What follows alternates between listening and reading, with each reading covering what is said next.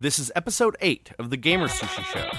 This week, Mitch talks about PAX Prime, we discuss downloadable games, and ask the ultimate question: what are your S games?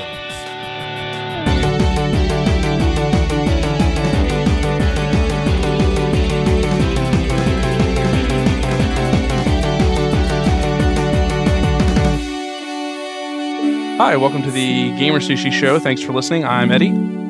I'm Anthony. I'm Jeff. Mitch. And I'm Nick. And we've been away from the podcasting stuff for a while, taking an unintentional break, but mainly because we were trying to get the website ready and for GamerSushi 2.0, which Jeff and Nick got up this week, and it looks awesome. They did a really good job, and we really like it. But now the new site's out, we want to get back on the wagon, especially since Mitch was just at PAX last week. And I guess, Mitch, do you want to talk about that for a little bit? Yeesh. Yeah, I can share my experience with PAX. I live about 4 hours away, and this is the first time I've had the opportunity to go. I've wanted to go for a couple of years now, and I gotta say, it is way 100 times more awesome than I thought it would be. Because number one, I had so much swag from the first day. I honestly was not expecting it. I had to go back to the hotel and drop off all the free stuff I got. Oh, really? Seriously? Wow. Yeah. I don't think I got that much swag when I went. Oh, there was tons of swag. There was posters and T-shirts. Damn. And I went on a bad year or something. I got a Resistance hat that I gave to Anthony, and that was kind of it. Well, that was awesome. I wear it all the time. You said get ready for swag when we were talking in Gmail chat, and I was like, okay, I'm probably gonna get a lanyard and a book, and no, they're just here, have some T-shirts and have some posters, and here's a headphone for winning the Medal of Honor tournament. And I'm like, oh, what the shit? So that was pretty awesome. Besides that, it was a really good opportunity to check out a lot of games. And as I mentioned in my roundup, the first thing I did was I went and checked out Halo Reach. Because even though it was coming out a week later, I still wanted to get some hands-on time with it. So I was able to get there first thing Friday morning, only for about 40 minutes in line, and try out the multiplayer. Which is, it's pretty good. Let me just tell you that. Mitch, can you explain what Halo Reach is for listeners who may not know? Well, if you haven't read our site for the past year, then or the internet, or the internet for the past year, I'm pretty sure everyone knows what Halo Reach is at this point. But you're probably right. I'm sorry. Yeah, but no, I got to try out the elites, and one of the things that came up constantly during the beta, at least between us, was that the elites needed to have armor lock and all the stuff that the Spartans had. So in the final build, they do have that. That's good. So yeah, that was pretty awesome. Yeah, and I just used armor lock all the time. I did not yell out lock block, unfortunately. Oh man, that was the place to get it started. It's true. I know, the Bungie With community manager was standing right behind me. Yeah, I know. I should have done it. So did you get to talk to many of the Bungie guys? Was that cool? Yeah, the Brian Gerard, their community manager, was in line there, and I chatted with him for a couple seconds, but the people in line behind us, they're like, oh, can we get our picture taken with you, Mr. Bungie guy? So I basically just exchanged a couple words with him, and that was about the extent of it. Yeah, when I was at PAX a couple of years back, they were getting ready to release one of the map packs. I guess it was which was the one that had the Covenant map. Was it the Mystic map pack? Yes, I think it was the Mystic map, or the Mythic. Or Mythic. They were getting ready to release Mythic, I believe, and so they Sorry, internet. Yeah, so they had those maps there and stuff, and it was funny because I have my because me and Daniel were there, we were handing out Smooth View Film stuff, and we have our list of developers that were kind of cool and developers that were kind of jerks. Bungie was kind of somewhere in between. You guys kept a shit list? Yes, we did. The Resistance guys were the nicest guys we met. I'm glad to hear that because I hear good things about Insomniac. Yeah, and they do other stuff too, don't they? Don't they do Ratchet and Clank or something? Yes. Yeah. They were super nice. They were really interested in they were like, man, we hope somebody does for Resistance what Rooster Teeth did for Red versus Blue. They were like, we hope someone does that. It was pretty cool. Wow. But yeah, they were very cool about it. And the other nicest guys I met were Major Nelson and Adam Sessler. But yeah. Nice. So Yeah, the Bungie guys seemed a little beleaguered when I chatted with them, but the day had just started. I don't know what their problem was. They're already like stressed out. Like, get away from They me. were already stressed. They were already stressed out. Well, that line filled up the quickest. Oh yeah, I'm sure. Yeah, it did. I also tried Firefight. That was pretty awesome. They had it on Heroic. I went down with a friend of mine who's a GamerSushi user, and he tried that out, and we played it on Heroic, and he's never played a Halo in his life. So he just got absolutely stomped by the AI. And I'm running around, I'm having a great time, I'm armor locking and beating down Covenant, and he's just like, what do I do? Shoot things. Just like stand in the back and shoot things. Oh, and if you guys haven't, on the Xbox dashboard right now, there's like the Reach countdown, and every day they've released a new piece of content leading up to Reach. And apparently that Deliver Hope trailer is what happened to the last Noble 6, if I'm right. And that it's also I how read that, Kat lost her arm. Yeah, and then that's how Kat lost her arm, and so that's leading into the new Noble 6, which is who you are in the game. But then one of the videos they released, which is pretty cool, is a firefight walkthrough where the developers are playing and doing like an audio commentary while they play, and it's very, very cool. Yeah, So- I was watching that, and there was a part when they came up where at one point in the development, the grunts, you had to shoot off their face mask before you could get a headshot. So basically, the grunts would take 2 headshots to kill. And they were just talking about how completely unbalanced that made the game. It made the grunts like 100 times harder. Oh Which yeah, I thought for was sure. pretty hilarious. But yeah, Well, there's one version of mode of Firefight where you can play against just grunts, isn't there? Gruntpocalypse. Yeah, Gruntpocalypse. Gruntpocalypse. Nice. That makes me so happy. Well, and you can do, I mean, like now in Firefight, you're going to have all the customization options that you have in multiplayer. So you can have just a mode where, Everyone has rocket launchers or something. yeah. You can customize weapons for stuff. But something I didn't know until yesterday was that there's a versus Firefight where Yes. one team plays as Spartans against the Covenant, and then basically the other team is elites, and they're pretty much just griefing the Spartans while the Spartans are trying to survive against the AI. What, really? Yeah, Oh, Yeah, interesting. that sounds awesome. yeah. It And sounds. there's two versions of Firefight. There's Classic, which is never ending, and then there's the new one, which has 15 waves and then a bonus round, and then it ends. Oh, that's awesome. Because they said that people get really burnt out with never-ending waves, and they didn't want to do that. So you can still play. You have the option, but they also concluded an end to the Firefight, which I think is kind of cool. I like that. Yeah, that's really cool. I'm really stinking pumped because Reach is out. I mean, we're recording this Sunday night. Tomorrow night, like 26 hours from now, I'm going to be playing Reach, which is absurd. Like, I don't know. I'm trying not to be a fanboy here because I don't consider myself a fanboy, but I feel like my fanboy's showing because I'm getting really pumped up. I feel like it's your enthusiasm is contagious because I'm freaking out about Halo, and I've never gotten a Halo game at launch. So I mean, I played Halo the first one back in like 2007 for the first time. So yeah, so I'm on board. I'm like kind of like, yay, let's do Halo. See, I don't know if I am on board because I barely played Halo 3 and I was not any good at it, as you all know. So, Jeff, you're not invited to our kegger anymore if you don't like Halo. I don't know if it's that I don't like it. It's just that like I felt way behind the curve. I felt like everybody that was playing it had played it for, however long, how many years ago it came out. Well, it's not just that. Halo has like its own. It's just got its kind of own culture. Like when you play it, Like it's got its own like rule set, and like everybody just like you play Halo a certain way. And once you kind of figure that out, I don't even mean just controls. It's just about like the way even the multiplayer matches go and stuff. But yeah, and I'm people not know where even the just. weapons are and yeah, I'm not even just talking about the multiplayer. I'm talking about what little I played of the campaign. Just, I've actually, over the past couple of years, I've played a lot of games. So it's not like I'm a complete newbie. But for some reason, just the campaign of Halo 3 did not click for me at all. yeah. Jeff, you're right. It took a little while for me too, but then eventually you just hit that point where like you're throwing grenades and doing stuff, and you're not even thinking about it and everything. But you're right. At first, like I really was having a hard time feeling like I was doing any good at the game. And then you hit Cortana, and then you just hate it all over again. I don't want to talk about that. I don't know. I mean, because I am thinking about it. I'm like, well, maybe I should get in on the ground floor with Reach and try and,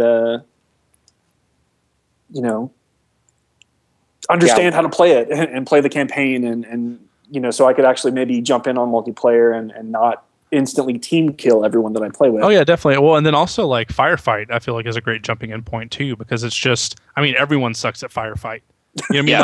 Like that's the thing is like even if you're a good Halo player, like you're I mean, everyone's in it together, and you're just getting overwhelmed by Covenant forces. Yeah, you just have to like hold on by the skin of your teeth and just try and outlast. But yeah, Halo Reach is going to be fun. It wasn't the only game I checked out at PAX, surprisingly. I also wanted to see a few other games while I was there. You mean you didn't just get in line again after you finished playing? Just that's what you did? No, I did multiplayer and Firefight. That was it. I was tempted to line up once more for Firefight, but I didn't. So the other one I really wanted to see, but I didn't get a chance to do it, like the very last hour of the convention, was Portal 2.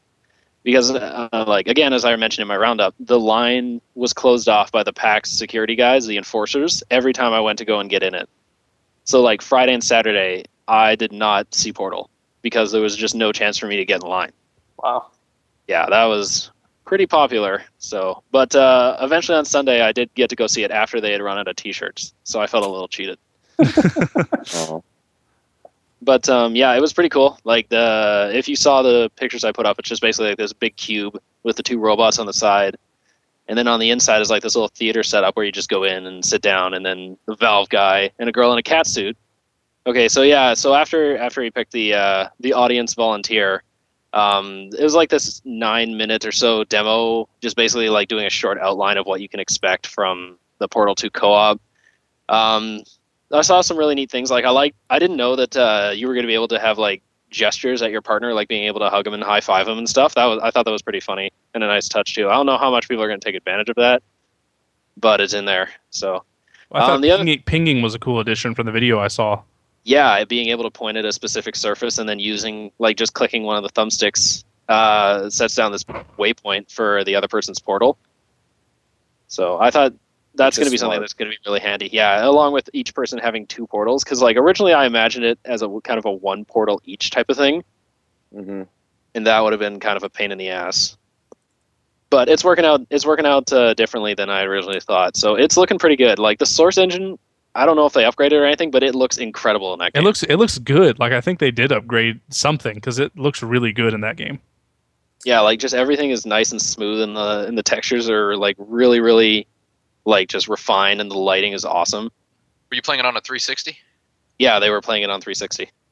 I actually am still thinking maybe that it might be a PS3 purchase just because of what all the stuff. I was going to ask you guys about that. Yeah.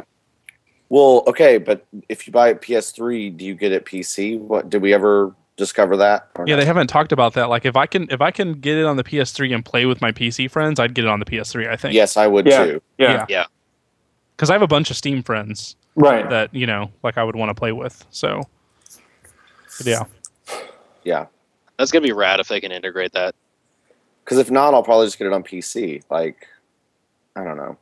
I'm probably going to get it on PC anyways, just because that's where Valve games belong. But for people who don't have I agree with you. Like a proper PC, like that's going to be a definite bonus.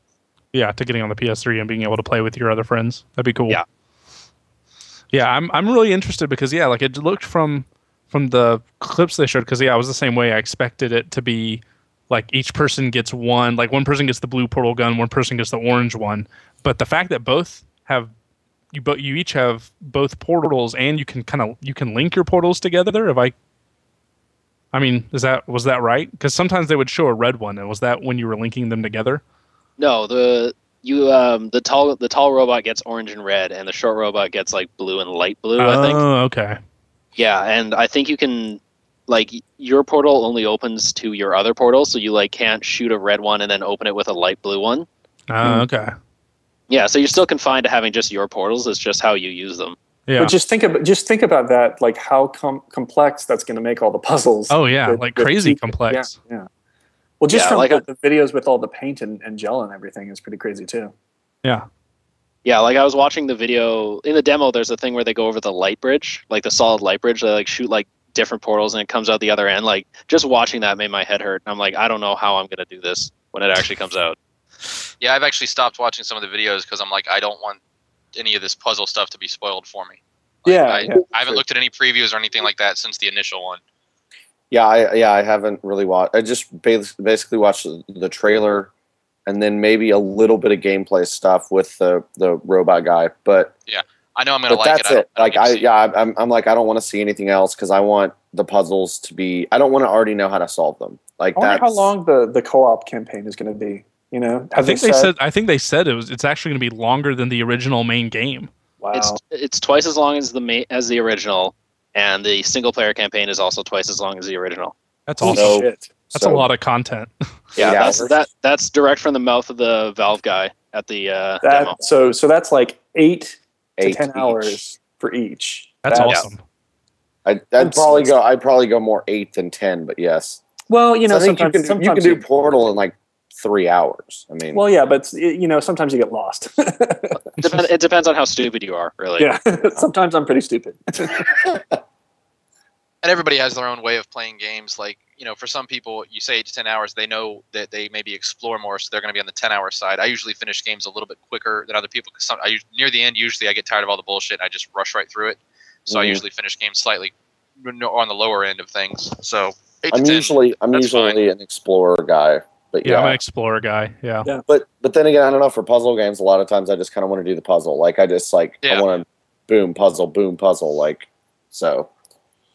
Man, I'm excited about Portal 2. Just hearing that, you know, because there's nothing more fun than having a good like co-op session with someone on a good game like that, and you know that's going to be so much fun. Yeah, I'm with you. I hope I can get out on PS3 because I think that'd be really fun. Because I've never played online PS3, so it'd be a fun me neither. First time to do it. We need to play Uncharted 2, dude. I don't have that game. Did you sell it? No, I used Eddie's copy. Yeah. You borrowed. You borrowed mine to play. Gotcha. I quit. Well, then borrow it again and we can play because Eddie never goes on there. So I guess we've kind of run the gamut on Portal 2 because it was kind of a short demo. So, I mean, the info they showed was cool. I wish they had more, but that's typical Valve by this point. So, let's see. What else did I go see? I went and saw, LucasArts had a booth there with both the Old Republic and the Force Unleashed 2. And the Old Republic, I am not as excited for anymore. That was it was extremely disappointing to actually get hands-on time with it and just have it fall flat in its face in the first second I used it. See, that's interesting. Are you an MMO guy, Mitch? I played the original Star Wars MMO, Star Wars Galaxies, before that tanked. And then I moved over to World of Warcraft and I got to level 80 with the Death Knight. Okay. Yeah, so you're familiar with MMOs. Yeah. Oh yeah, no, I've got MMO experience. Yeah. See, here's the thing, I don't, and so it's hard for me to judge MMOs from just gameplay videos. So when I watched the Force Unleashed videos, not Force Unleashed, the Old Republic videos, I was like, this looks lame to me. Like, it looked like really lame to me, honestly. But yeah, I just didn't know what I thought. You know, I was like, because a lot of MMOs just kind of look lame. So I didn't want to. No, no, it's true. It's true. That's the thing. That's why I said I didn't want to judge it because the videos looked lame to me, but MMOs usually look lame on video, which is why most trailers for MMOs are just machinima essentially. Oh yeah. You know. Yeah, because if you watch a Warcraft battle, buddy I went down to PAX with, he plays a lot of Warcraft. He's actually really good at it, as good as you can be at WoW. And his job as a paladin healer is to just sit there and hit the button to heal. Yeah. Yes. Every time. And that's it. He probably has one of those add-ons that has everybody's health, so he can just click on the person who has the least health, right, or whatever. Yeah, that's all he does. Basically, so he doesn't really even need graphics. And I bet every time that guy tries to do something other than heal, everybody fucking yells at him. Yep. Yeah, oh yeah. Exactly. Oh, are you joking? You can't. Yeah. No, you can. Oh. Hey, what are you doing trying to do a protect spell, motherfucker? You heal me. You'll get kicked out of the 40 minute. They'll find somebody else because other people want to. Yeah. And I would tell them. Other people want to run RFD or whatever the fuck. That doesn't even sound fun at all. Yeah, because it's when you pay my subscription, you tell me how to play. Until then, fuck you. No health. No, he's actually the premier healer of his guild. Wow. So, yeah, pretty much all he does is he just says he plays whack-a-mole because he waits for someone's health to go down and then he spams heals. But yeah.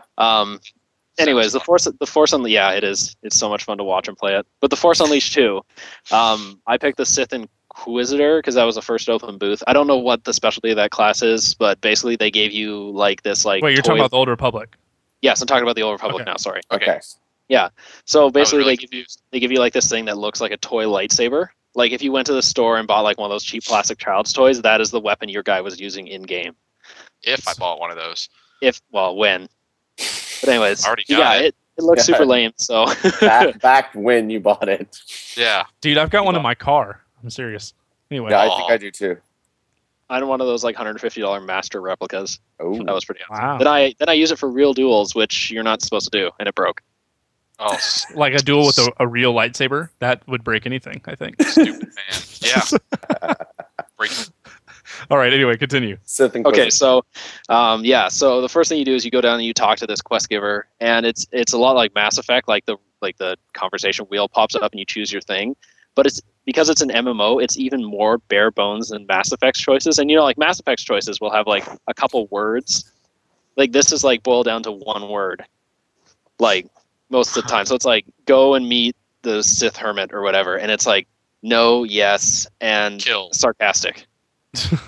was basically the choices I had. So I went with sarcastic, and like the writing is okay, the voice acting is pretty shoddy. So it's like they're trying. It feels like definitely like they're trying to shoehorn in story into an MMO where like people don't play MMOs for the story. See, the thing is, that's what their focus is. Yeah, that was what they were supposed to do, right? They were going to bring stories to the MMO, right? Yeah. And wasn't the voice acting one of the huge selling points? They're like, we've recorded so much voice acting. Every character has a voice. But like, I think they're going for quantity, not quality. Yeah, I think they're going about it the wrong way because you don't beat Warcraft with a good story.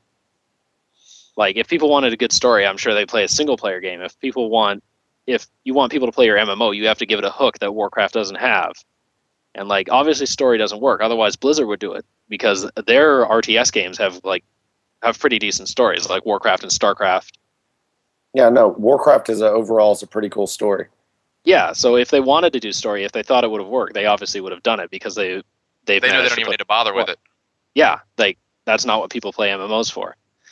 So I don't know, maybe BioWare is swinging for the fences with that one, I think. But once you get past that and into the combat, that's when things really start to break down. Because this build was pretty shoddy that I played. Like, it didn't even have the dance command in it. Like, you need a dance command in an MMO.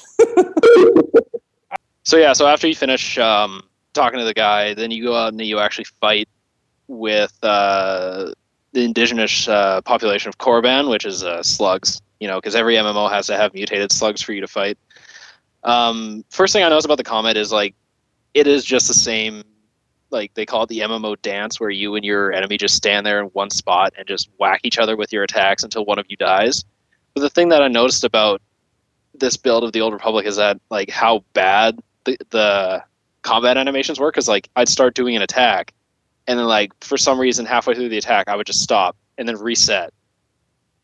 So that totally broke like what little immersion there was, because it was very clear to me that I was playing a broken game.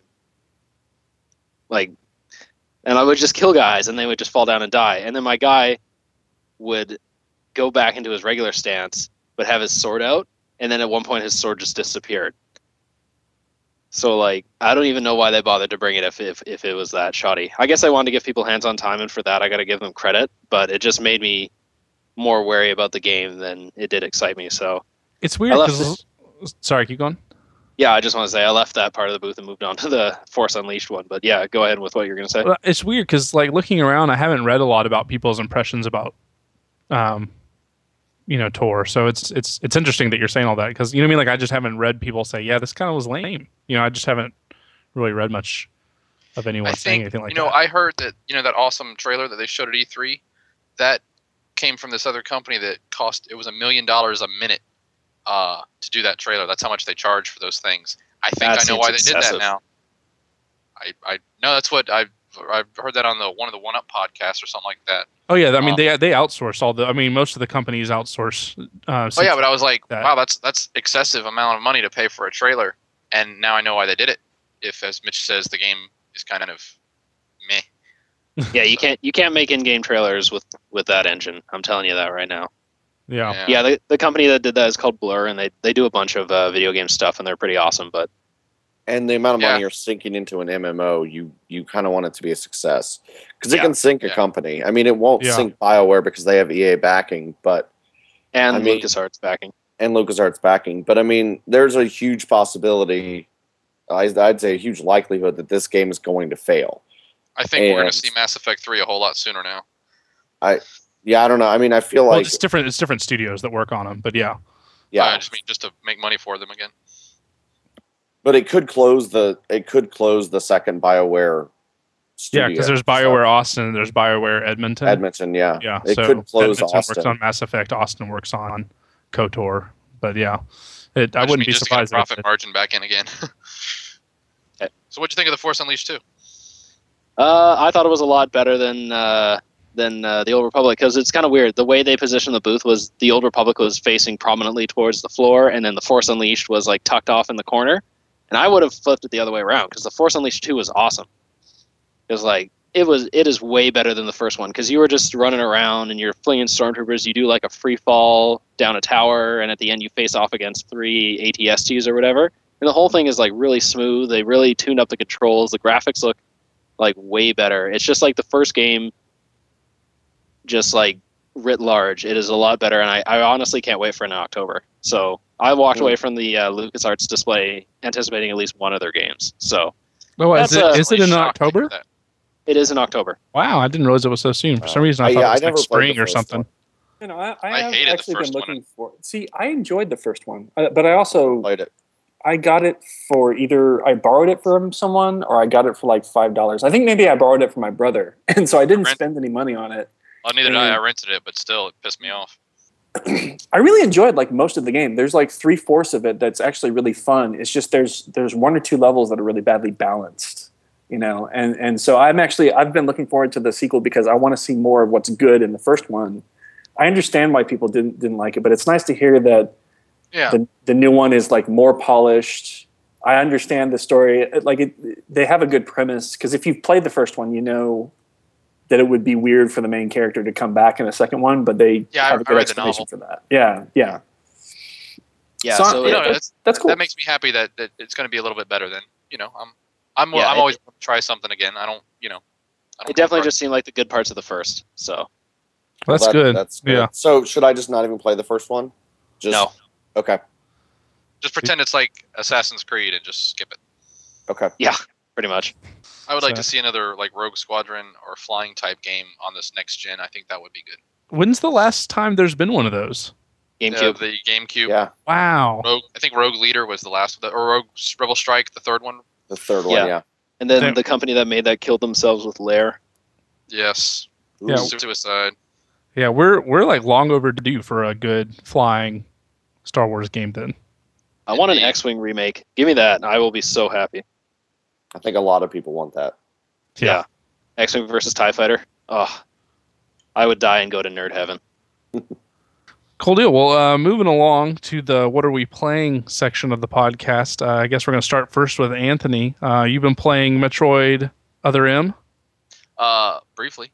Yeah. I played about 2 hours of it, and then I quit it, as I've detailed in my post on GamerSushi. And you know, I love Metroid. Like, I really love the Metroid series, and it was one of those when it was time to decide if I really wanted to keep playing it or not. I mean, I agonized over it because I was like, I feel like I should play it because it's Metroid, but I didn't want to play it. And then eventually I was like, you know what, life's too short. I'm not going to play this anymore. But one of the main things that, well, it just felt kind of not really, I don't want to say streamlined, because streamline's a good thing. It felt dumbed down. Like, you know, in most Metroid games, you don't have to kill the enemies, you know, like it's helpful to you sometimes, but if you're in a hurry, you can just sort of run past them and get into the next room. This one sort of did like Zelda and forced you to, in some rooms, kill all the enemies before you could move on, which would be fine if it wasn't for the fact that they made the combat sucky. Like I said, you could auto aim.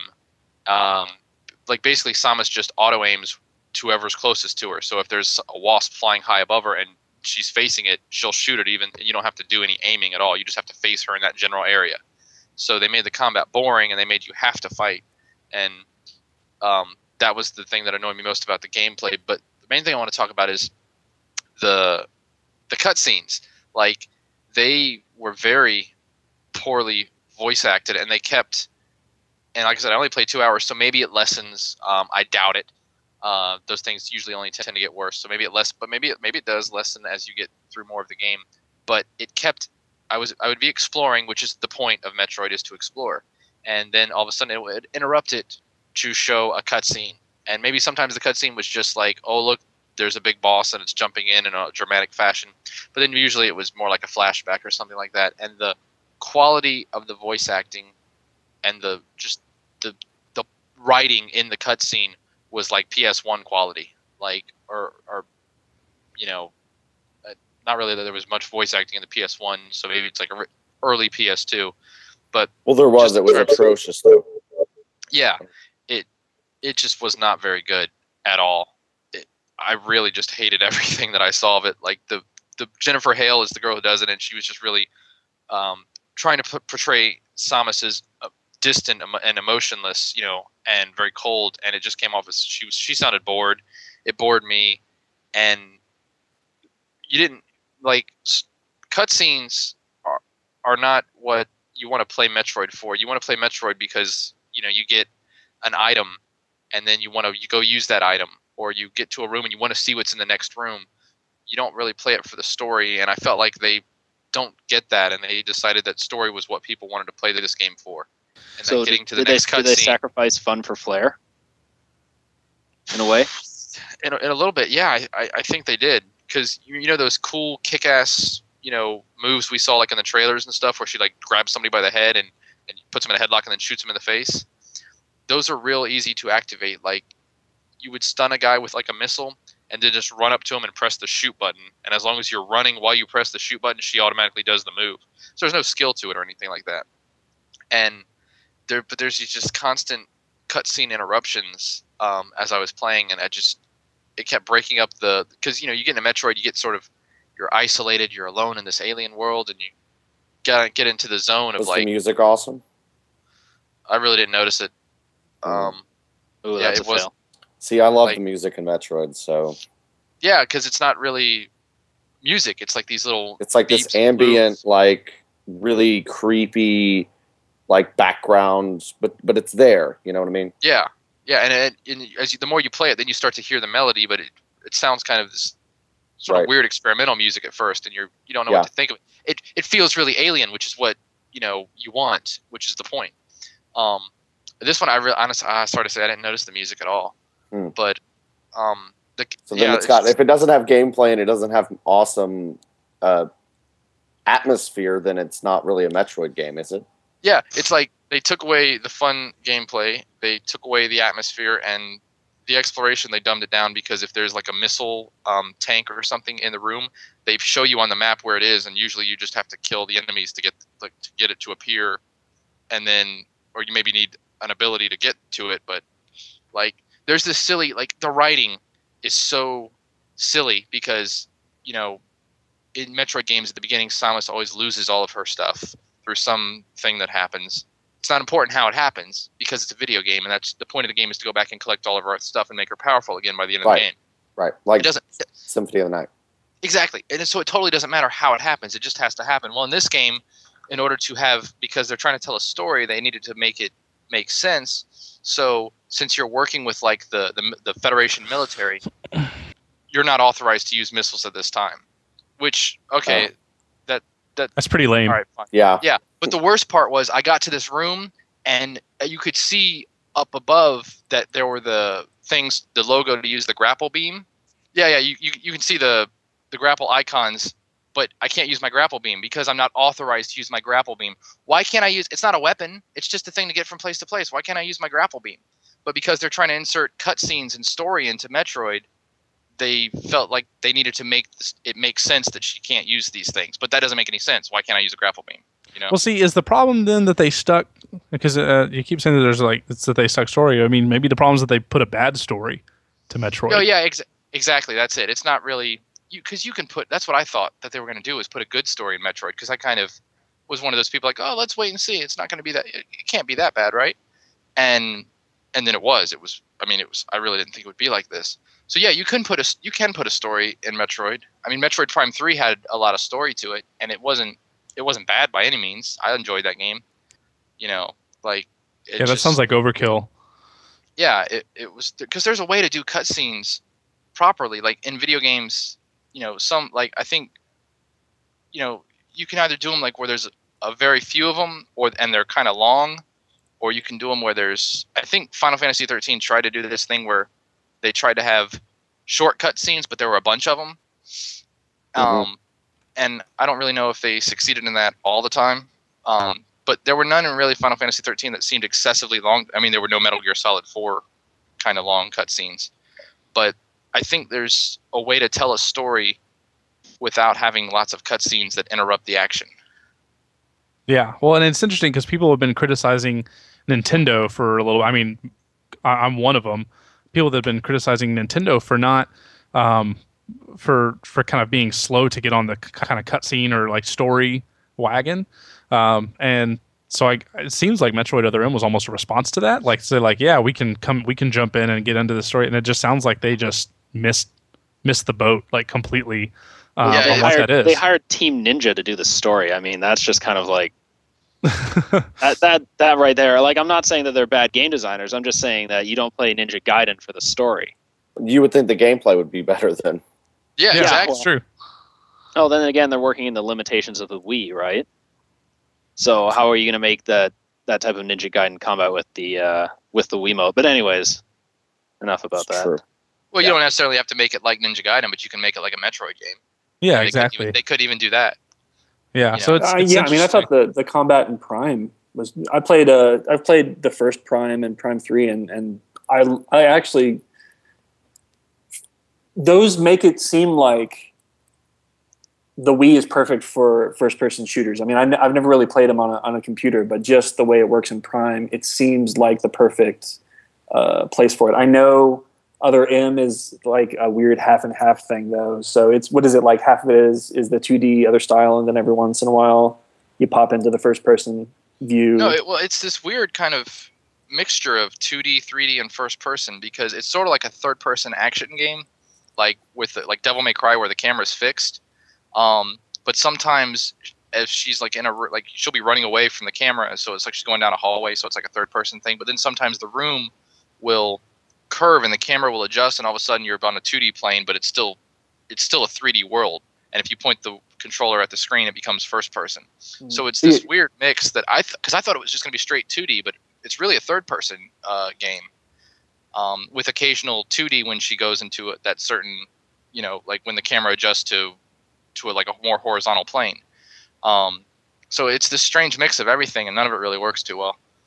So yeah, but see, I guess my point was that like it's not just that it's on the Wii that it has bad combat. It just sounds like they did a bad job of. No.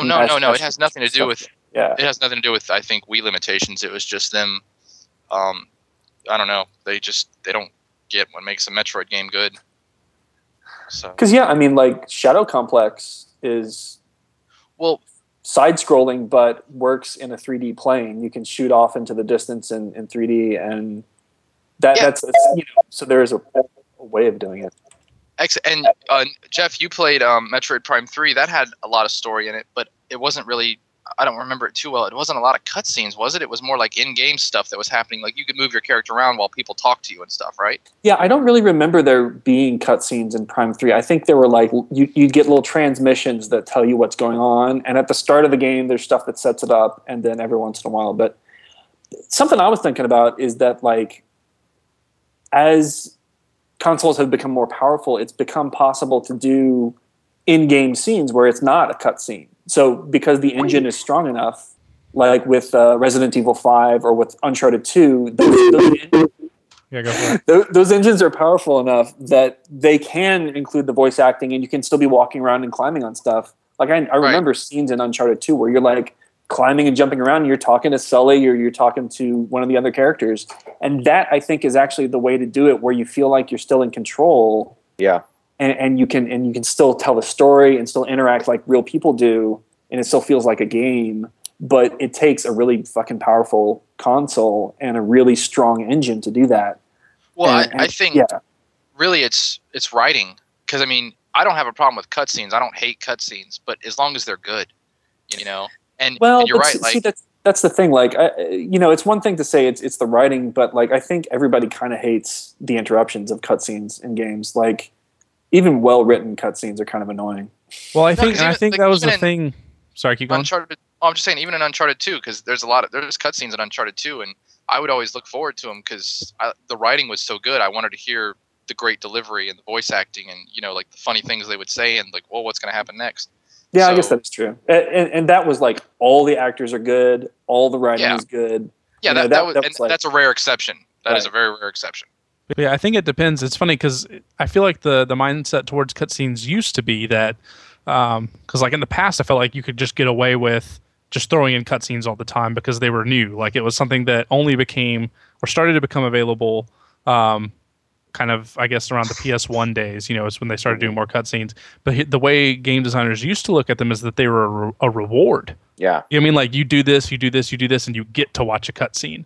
And it's funny that now it's flipped in a lot of ways. That it's like, please, like keep your cutscene to a minimum. You know what I mean? Like let me play your game. Yeah, you're right. Because like when Final Fantasy VII came out, and you got to one of those awesome looking cutscenes. Oh yeah. Really, you were so excited. well, yeah, and I think part of it was that like they were excited that they had the storage to put that on there. They were on CDs or DVDs, and they were excited because they were like, look, we can put giant 300 megabyte videos. Yeah, and I think on some of this it, now. like, and when those first came out, like Final Fantasy VII and like The Legend of Dragoon, a lot of it was like, oh my God, they're sort of showing off. Look what we could do with these awesome cinemas and everything. And then they stopped. They kept making them more crazy and overblown and everything like that. So every cutscene was like this really long, insane thing that's like, this doesn't have a good flow to it. It doesn't have good pacing. It just made the game seem out of whack. Like especially the JRPGs. They really kind of didn't know how to cut it back. Eventually, they just try to outdo each other. Yeah, you're right. They might have oversaturated, that it became a thing where it was like, hey, we need to do this, and then everybody did it, and Right. it became a thing. Yeah, that's probably what happened. Yeah, well, this all kind of dovetails into what I want to talk about because I've been playing Alan Wake recently because I decided I wanted to finish it. And one of the exciting things that the developers talked about when they talked about Alan Wake was how they wanted it to be like the first season of a TV show and how every section of the game would be like an episode of the show, which builds you up for more than it actually is. I think that kind of works in maybe like the first section of the game when they're still establishing the story. But it really falls by the wayside by the end of the game. Like all I really remember of the last chapter is like just constantly running from enemies and constantly being ambushed. And I really overall did not think it was a very well written game. I mean,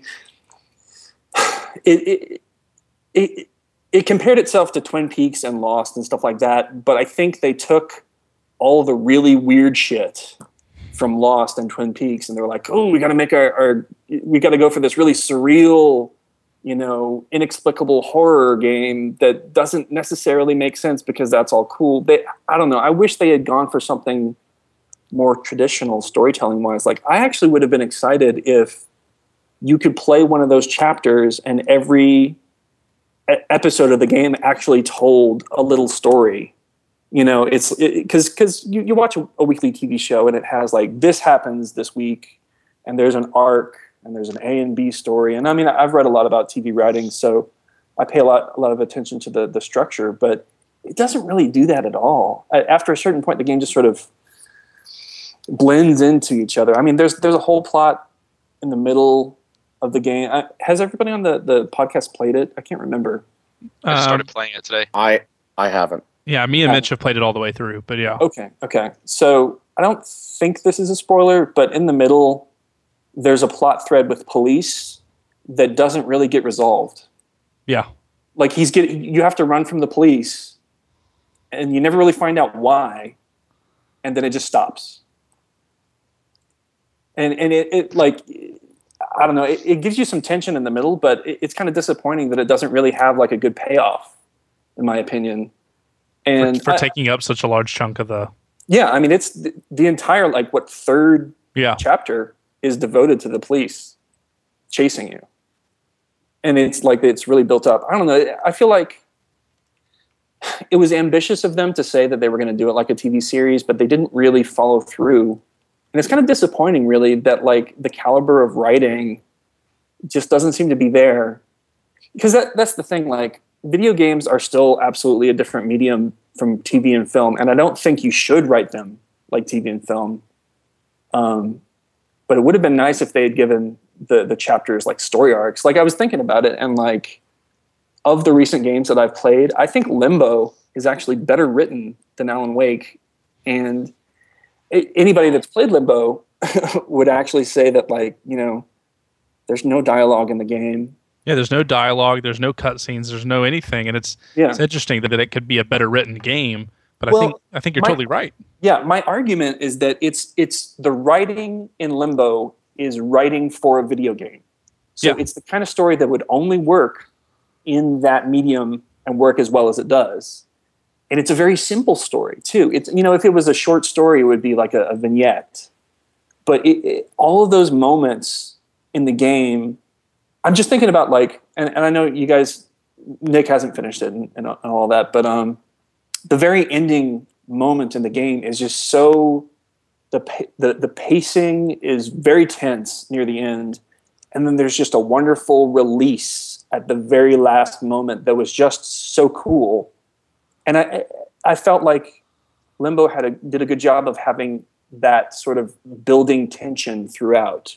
Because if all you've played is the demo is pretty sedate. And actually, I wasn't that impressed with the demo of Limbo. I was just like, oh, is it just you walk a bit and then there's a scary thing and then you walk some more? I didn't think it was going to be that great a game, but you guys just raved about it. And I'm glad I did pick it up because it just goes, it constantly raises the bar throughout, but it feels like it has a good arc to it. You know, it's like things are getting more and more twisted and more intense, and you're... Well, there's a story to the world even, but you can't quite pull, I mean, but it's there. I mean, it's there to kind of pull out, you know? And I feel like the same thing, like Portal and Left 4 Dead are games that don't have cutscenes, but they have... I feel like there's a movement towards kind of an experiential story that Portal is one of the single best written games ever. Yeah. I mean, seriously. And it's all like Half-Life 2.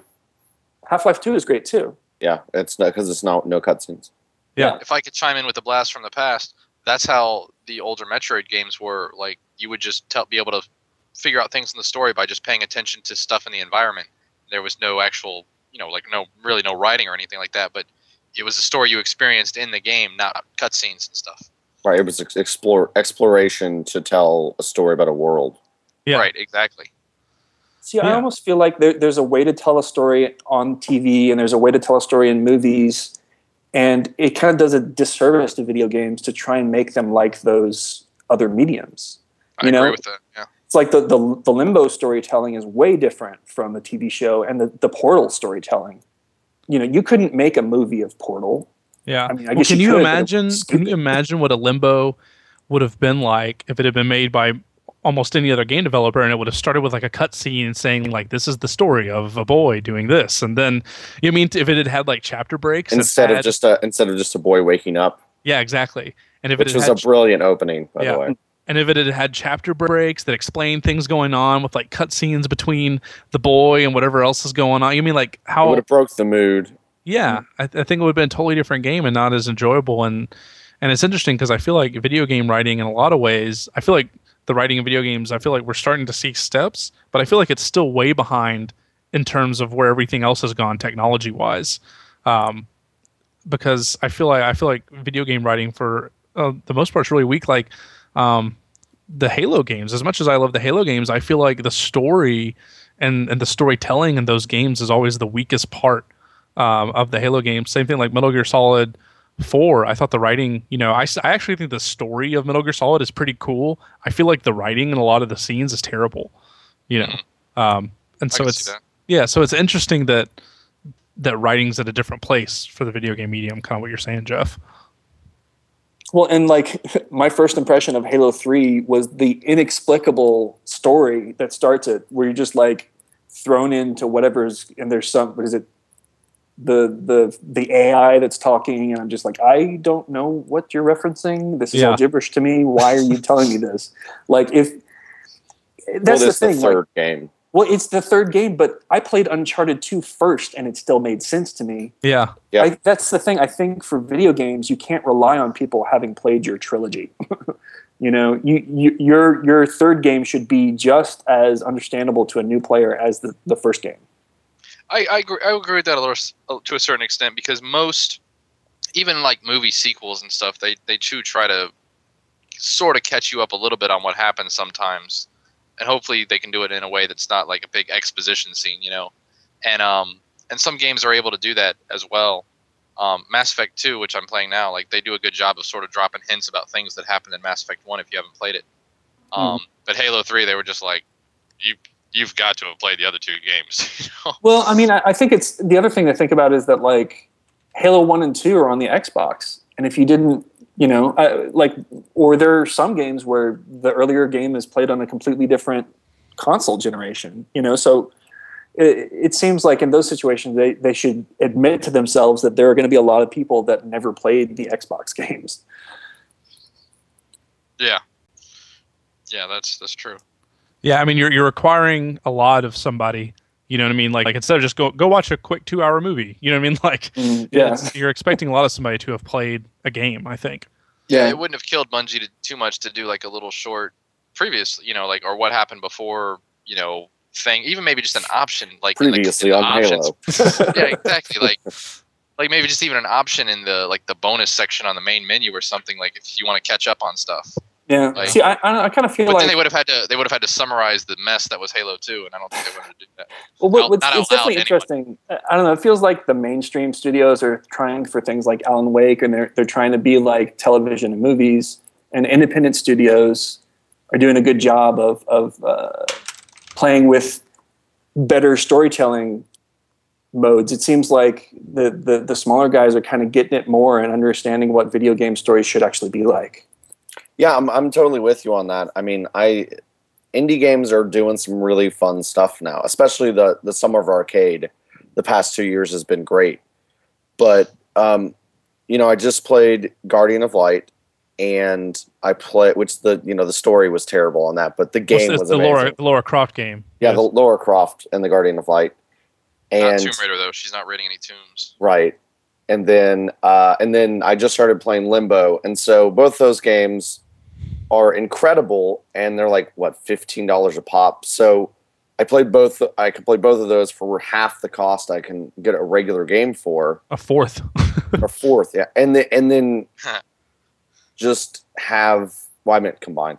Oh, but yeah. Just have a better experience. Yeah, they're not going to be as long. I mean, Guardian of Light is 6 hours maybe. It's still. There was still a lot of content. There was a lot. Yeah, it was great, and especially the replayability. Co-op. Yeah, right. I want to go through and do runs of levels to try to get all of the stuff. Well, yeah, and the co-op pack comes out on the 28th or something. Yeah, there's more content for it. Yeah, to play online. I played it with Miles, just sitting on my couch, and that was so much fun solving puzzles with a friend. Nice. It kind of I don't know how to describe it. It felt like kind of old school. It felt a little bit like playing a game with your friend before the internet, you know what I mean? And you're just trying to figure out how to play games. Yeah. And I feel like, and it was so simple. It was so simple, but that's what made it great. Yeah, I mean, basically I've never liked any of the Tomb Raider games ever.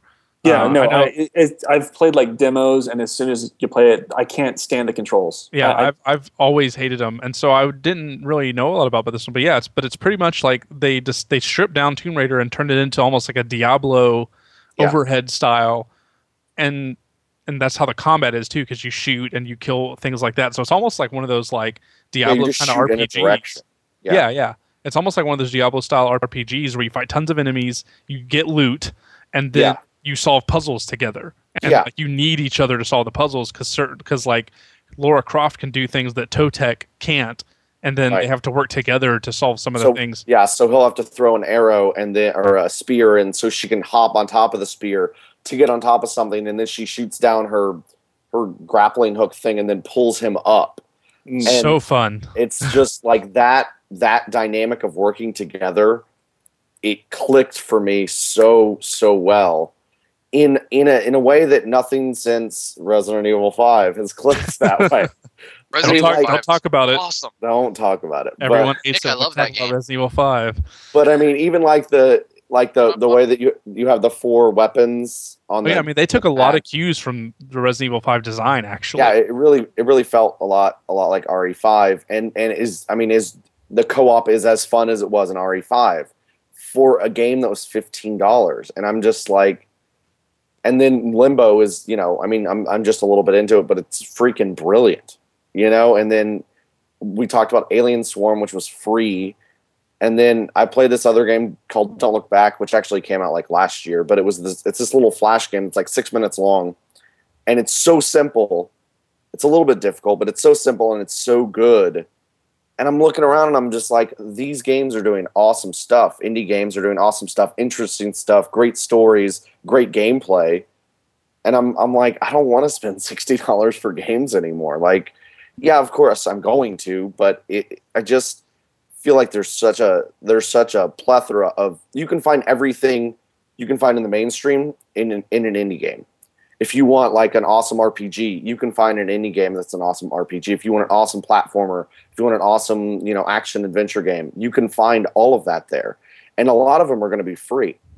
Well, and I know, sorry, keep going. Well, no, I was about to say, I know that you were talking about the MMO, Eddie. Yeah, that's what I was going to jump in about. Because, I mean, they've tried to do free MMOs before, I think, but they've mostly failed.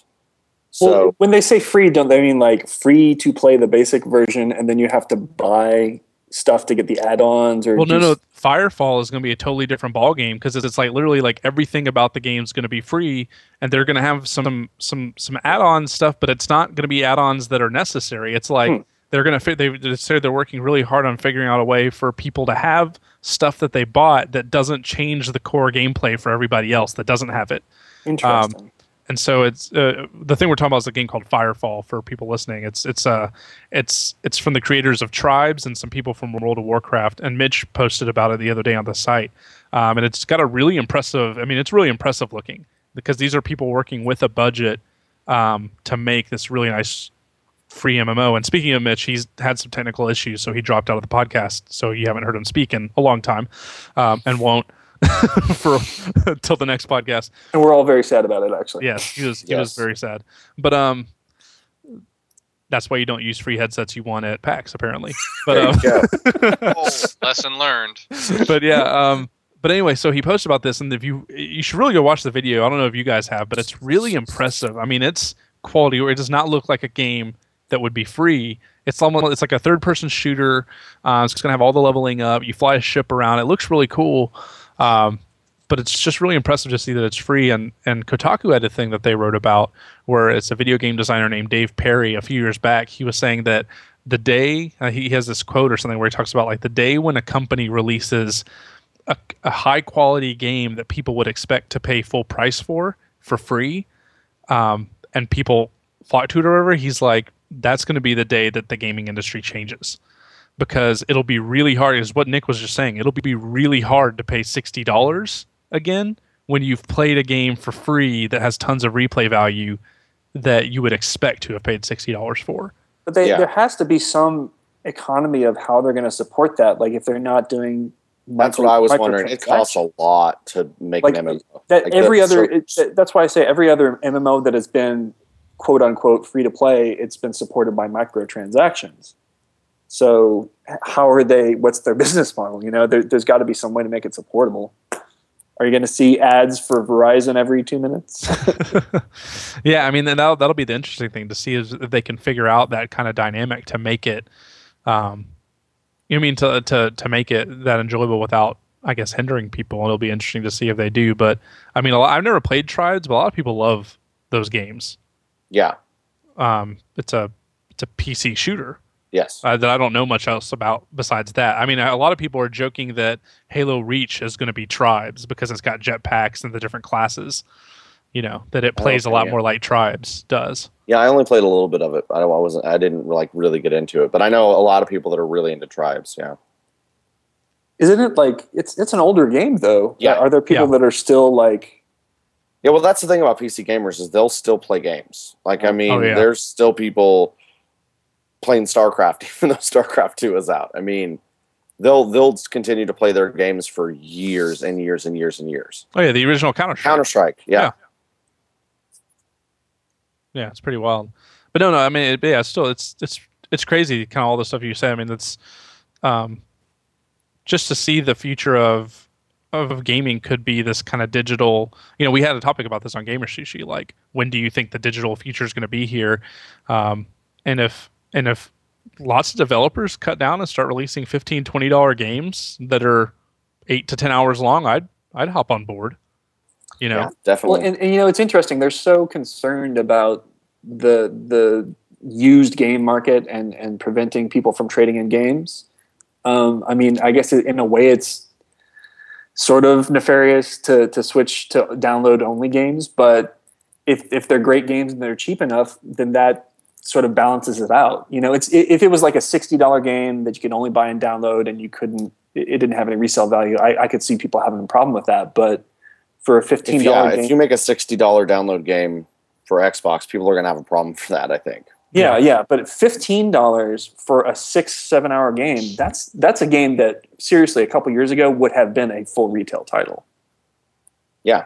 I mean, Guardian of Light could have been a retail title. Like, I think so. If Guardian of Light was like a few hours longer, they could have sold it for $60. And if they would have had cutscenes instead of terrible comic book panels. Oh god, those comic book panels were so and that's the thing. It's like the story was terrible. The voice acting was terrible. The comic book panels were terrible. So the end of the game was just like, oh, it's over. Comic book panels. What's happening? Nobody cares.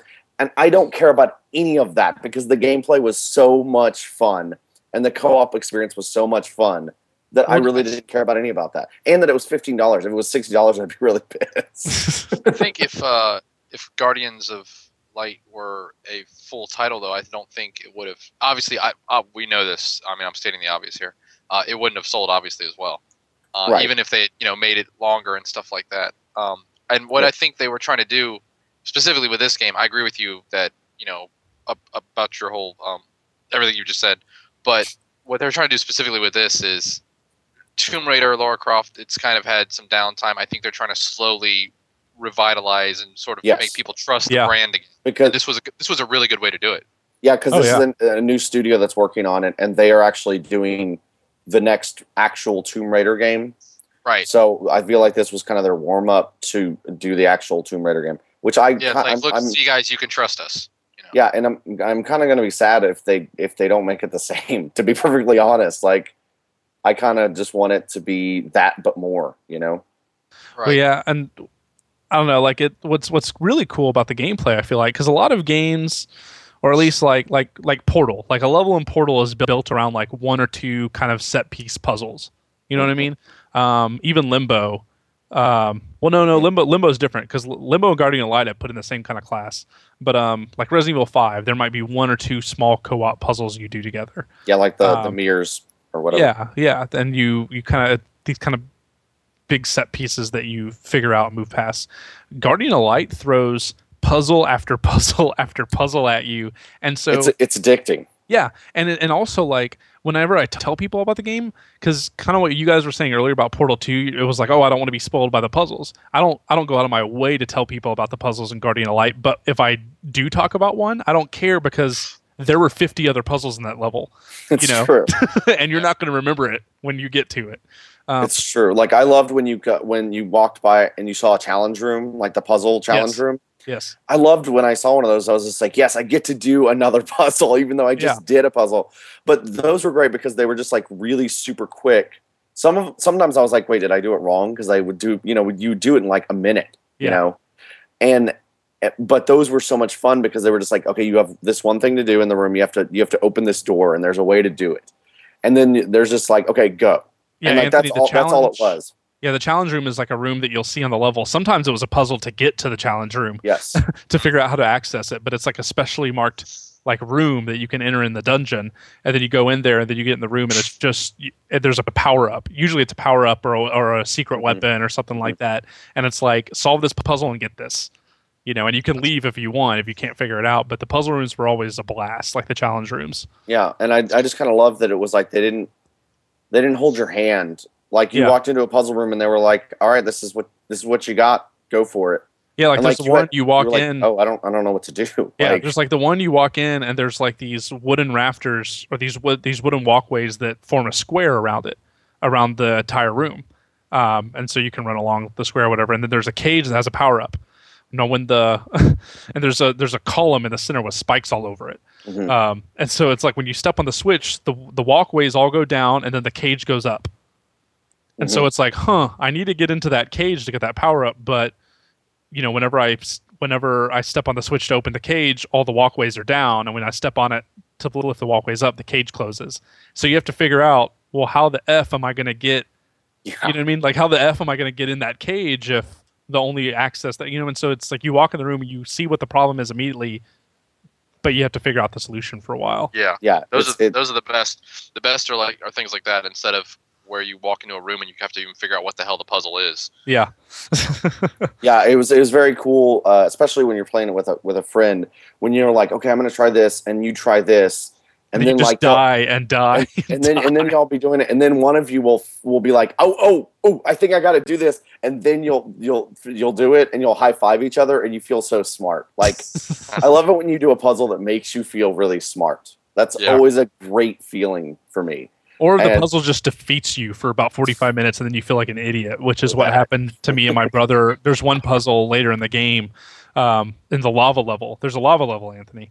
That was something that Mitch wanted to bitch about because Mitch beat Guardian of Light, and he wanted to bitch about how we're past lava levels in video games. And see, I'm against him on this because I think every great game needs a lava level. I think it's a staple of gaming. You have to have a lava level. Resident Evil 5 had a lava level. There you go. Huh? Yeah, because lava levels are like every movie in the 80s seemed like it had a scene with quicksand in it. Yeah. Like when you were a little kid, you thought you were going to walk into quicksand in your backyard because they were in every movie you watched. That's and true. I missed that. That was the one thing that was great about Indiana Jones and the Kingdom of the Crystal Skull. Had quicksand. I like that this game has lava in it. I'm going to buy it based on that. You can't play a game without no lava. It's got no lava. It's got no lava. Yeah. I love the lava. Yeah. So, but no, it's Guardian of Light, great game. Definitely. Yeah, I need to play Limbo more. I'm pumped about Limbo. The reason why many game companies aren't going to make games like that, the smaller kind of bite-sized games that you guys are talking about, is when you look at games like on Tuesday, Halo Reach, the massive profits that's going to rake in. Yeah. Oh yeah, they can make so much. It's more risky for them, but I mean, they have a lot more potential for money on those other things. See, the problem is not everybody strikes it. Like, I see what you're saying, and I think you're totally right. I think that's yeah. When I'm disagreeing with you right now, it's not disagreeing with you; it's disagreeing with the CEOs of all these companies. It's we're on the same page there, my friend. Yeah, it's like there's potential for huge rewards, but not. Like, there's no formula to making a great game, and the people that have done it through a lot of work, and you know what I mean? Like, everyone feels like, oh, we can just I'll just make a Code of Duty game, and and rake in all my profits, like Metal Gear Halo Duty. Yeah, 18. and it's and a lot of these are franchises that they've sunk a lot of work into, and there's usually something original about each one that people have latched onto. And what you guys are right about with independent developers as opposed to the big companies. I was reading in the new issue of EGM. Have any of you guys heard about that game called Joe Danger that's on the PSN? No. Okay. I've only played the demo, and it's gotten really, really good reviews. It's kind of like Excite Bike, but it's one of those games, like it's a racing, motorcycle game. Mm-hmm. But it's one of those games where you have to as you race through it, you have to collect all the little items and do the little stunts and tricks. I played the demo and I was really addicted to the demo, and I haven't bought it yet, but I think I'm going to because it's really, really fun. And it's from a 4-person independent studio with no track record. They took it to all these different publishers, and this is some of the things that the publisher said to them about the game. Okay, name me one popular game with motorbikes, as in we don't want this game. Collecting giant coins feels unrealistic to me. I can see this working as a Facebook app. Jeez. We want games that are less about fun right now. What? We love the theme, but with a different game. Can Joe be a monkey? We like monkeys. And we believe the iPhone will be largely unsupported. The reason I'm bringing this up is because video games are already at the point where movie studios are today, as in the people running them, the movie studios and the publishers, are fucking retarded. Yeah. So I just needed to bring that up because that's why these independent games are going to be a lot, maybe more quality, because there's less filler and less bullshit from on high than the big budget games and stuff. Well, I think the big budget games that do well are the ones that are built around like that passion for making a fun. You know what I mean? Like exactly. Instead of like we need to make a game that makes money. Well, which is what EA was notorious for years. I mean, the EA was the old Activision.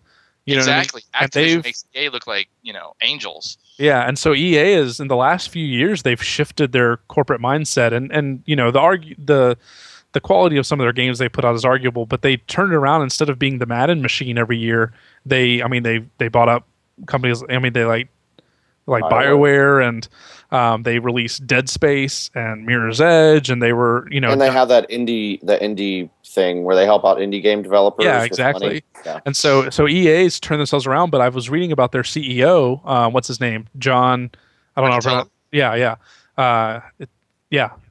And he, like, I was reading a thing from him. I'm like, this guy sounds like a gamer. Like the way he's talking about these games. Like he talked about Mirror's Edge, and the way he described it was like, he was like, yeah, with Mirror's Edge, we can never figure out if we wanted to be Portal or if we wanted to be, and he just started talking about it the way a gamer would talk about it. Right. And I think that's been the shift where they started creating these games, because I feel like there was more of a shift, and you know what I mean, like kind of what you said, like getting away from and it came from the top down. And I feel like that's where you see in the big budget games like the higher quality, because I feel like Bungie is one of those studios too, that doesn't deal with as much of that, But anyway. Yeah, no, I'm with you, because I think that no, I'm with you. I think that that's what makes a lot of these games fun. What I was gonna, sorry, I don't know what I was gonna talk about. Okay, ready? I lost it. I'm gonna go back. I'm with you on that, Eddie. I think that these indie games too kind of feel that way, where it's made by people that love video games, because when I play these games, I feel like they kind of have an old school feel to them, and not just, I said old school again, but whatever. They feel like they were made by people that played the same video games I played when I was a kid. And so they know what I loved about the games when I was younger, and I feel like in indie games, we're kind of getting this return to simple, awesome, fun puzzle games, like good stories, but not crazy, extravagant blockbuster stuff. So yeah, I feel like there's kind of this, while mainstream games are going like bigger blockbuster, new, shooter, great graphics, indie games are kind of this return to like old PC games that I used to love, like Sierra games or LucasArts games or something like that, or like old Metroid on NES or something. So, do you think in the same way maybe that gamers possibly got tired of cutscenes, that gamers could get tired of kind of these big budget, like, you know what I mean? Yeah, like, I think there could be fatigue. Like, yeah, you're just so like, you're like, okay, I'm done. Like, I mean, a lot of us are kind of just done with shooters. Well, yeah, everything's turning into a big shooter with a multiplayer variant. Like, everything is turning into like, yeah, and like think of every big release, it's turning into that. I don't have enough hours to put like tons of time into each shooter that's going to have like experience points and stuff, like, you know what I mean? Like, yeah, you have to basically pick and choose. Like, I mean, you're right. People will eventually get fatigued, but I mean, I think it'll take a long time. It depends on the franchise, because I mean, people are just now starting to get a little bit. Madden sales are just now starting to get a little bit worse every year. You know, it's taken this long. So, but if they do Call of Duty every single year for the next 5 years, I think eventually people are going to be like, you know what? Well, I'm actually really curious how Black Ops does, because I don't think it does as well as people think it will do. Which is sad, because I actually kind of am starting to want to play it. I really want to play it now. I don't really want to play it, but if everybody else has it, I'm gonna, maybe I'll just do a rent instead of a buy. But I loved Call of Duty 4's campaign. I never played the multiplayer, but I want more games like the campaign in Call of Duty 4. Like the Jillies in the Mist level is one of my all-time, seriously, best video game levels ever. Yes. And so I'm actually like, I'm probably not as fatigued by shooters as you guys are because I just, don't have the history of playing like every single one that came out. But, it's like, I personally have a demand for more of that quality. And so I am willing to try some of the others. I was really sorely disappointed with Modern Warfare 2, but I kind of want to play Black Ops a little bit, although I do feel a little bit burned after last year. But I think for some of the new ones, I'm going to wait and see what the reviews say, and maybe wait until I have something to trade in or they're on sale or something. Because that was the other thing. I got COD4 when it was like on sale for $25. So, well, moving along from that, because we've been talking about like writing in games and then moved on to kind of like downloadable things. I actually just played over the weekend the Mass Effect 2 DLC, Lair of the Shadow Broker, and I feel like that kind of ties in with some of the stuff we're talking about, just in terms of like downloadable, and then we're talking about the big budget, whatever. I feel like BioWare is one of those companies that manages to do those things. I mean, I feel like they make the kind of games they want to play, and the Lair of the Shadow Broker DLC is, I don't know. I feel like I should back up a little bit. Because I've tend to make fun of the Mass Effect 2 DLC. I've never really played much of it. Like I think I got the Zaid character when the game came out, and I've got a friend that works very DLC. Yeah, it did. I've got a friend that works at BioWare who's always harassing me, like, play the DLC, play the DLC. Like he lets me. So I feel like every 2 weeks he's emailing me about new DLC, and I'm like, I don't want to. Like I love Mass Effect 2, but I haven't. From what I've heard, all the DLC is kind of shoehorned into, everything, and so there's just so much of it. Yeah, and there's a bunch of it, and I'm like, I'm kind of past that. I really love the game. I'll probably replay it at some point, and I'll want to play the DLC then. But I don't feel like booting up the game and playing a weirdly treated DLC thing, that could go anywhere. But I kept hearing great reviews of the Lair of the Shadow Broker. And so I finally, Mitch was one of the people that raved about it. IGN gave it like a 9.5 or something out of 10. And a lot of people were saying it was real good. So I downloaded it, and I have to say it's probably the best piece of DLC I've played for a video game.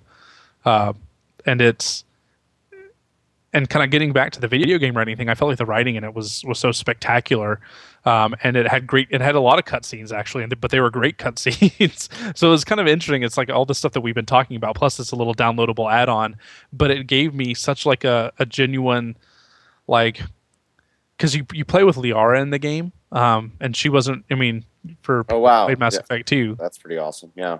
Yeah, like, and from people that have played Mass Effect 2, she wasn't really there. She's kind of there as a side character that you go talk to. Yeah, I kind of missed that I didn't get to play with her, so that's pretty cool, yeah. Yeah, and so... Okay, yeah, Liara is the one I banged in Mass Effect 1, so that's kind of disappointing. Well, yeah, and back for round 2. And I know that some people were disappointed, like, they were like, in Mass Effect 2, it felt like they didn't really deal with that, and the Lair of the Shadow Broker, I'm pretty sure if you've romanced Liara in the first game, it would have dealt with it. There was no romance, my friend. But it's cool because she was in Mass Effect 1, the game has a ton of callbacks to the first game and to Mass Effect 2, and it's a story that takes place.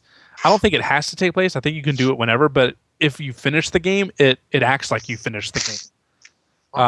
Like it treats it like you have. So it actually ties. So I wonder if it plays differently if you haven't beat the game. Yeah. I'm curious about that. Oh, interesting. But like, and I don't want to like ruin much of it, but like one of the things they do, there's a part where you're all shooting you're shooting at everything, and Mass Effect 2 ditches Omnigel, which, like the first game there was the Omnigel system or whatever, that you just used Omnigel for whatever. And there's a part where you're shooting at everything, and Liara gets hit. And this isn't during a cutscene. This is during gameplay, and they're yelling at each other in this incredible set piece. Okay,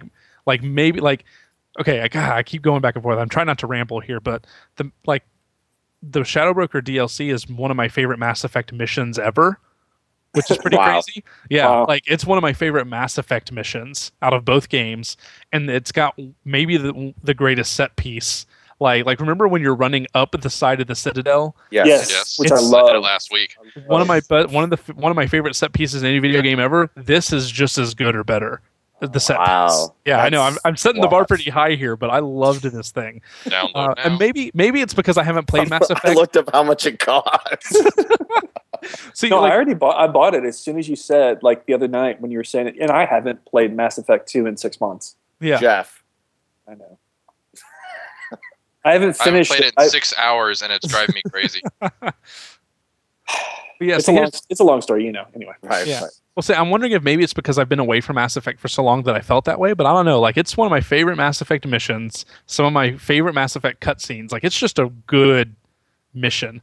But anyway, you're shooting in this incredible set piece, and that I won't spoil. But it's this incredible set piece. You're shooting, and they're yelling at each other over the course, and she gets hit and says like shields down or something, and she's like, I've taken injury or whatever, because Liara's actually in your party. Oh, neat. And I won't say who the other member of my party was because it's a spoiler for Anthony, but and Jeff, I guess. But yeah, so like she's in my party and she says like shields down or whatever, and then Shepard yells back at her, "Yeah, remember when you could just use Omnigel to fix everything?" That's hilarious. And That's great. yeah, and she was like, so much has happened in just the past 2 years. Yeah, and she was like, "Yeah, a lot of people didn't like that upgrade."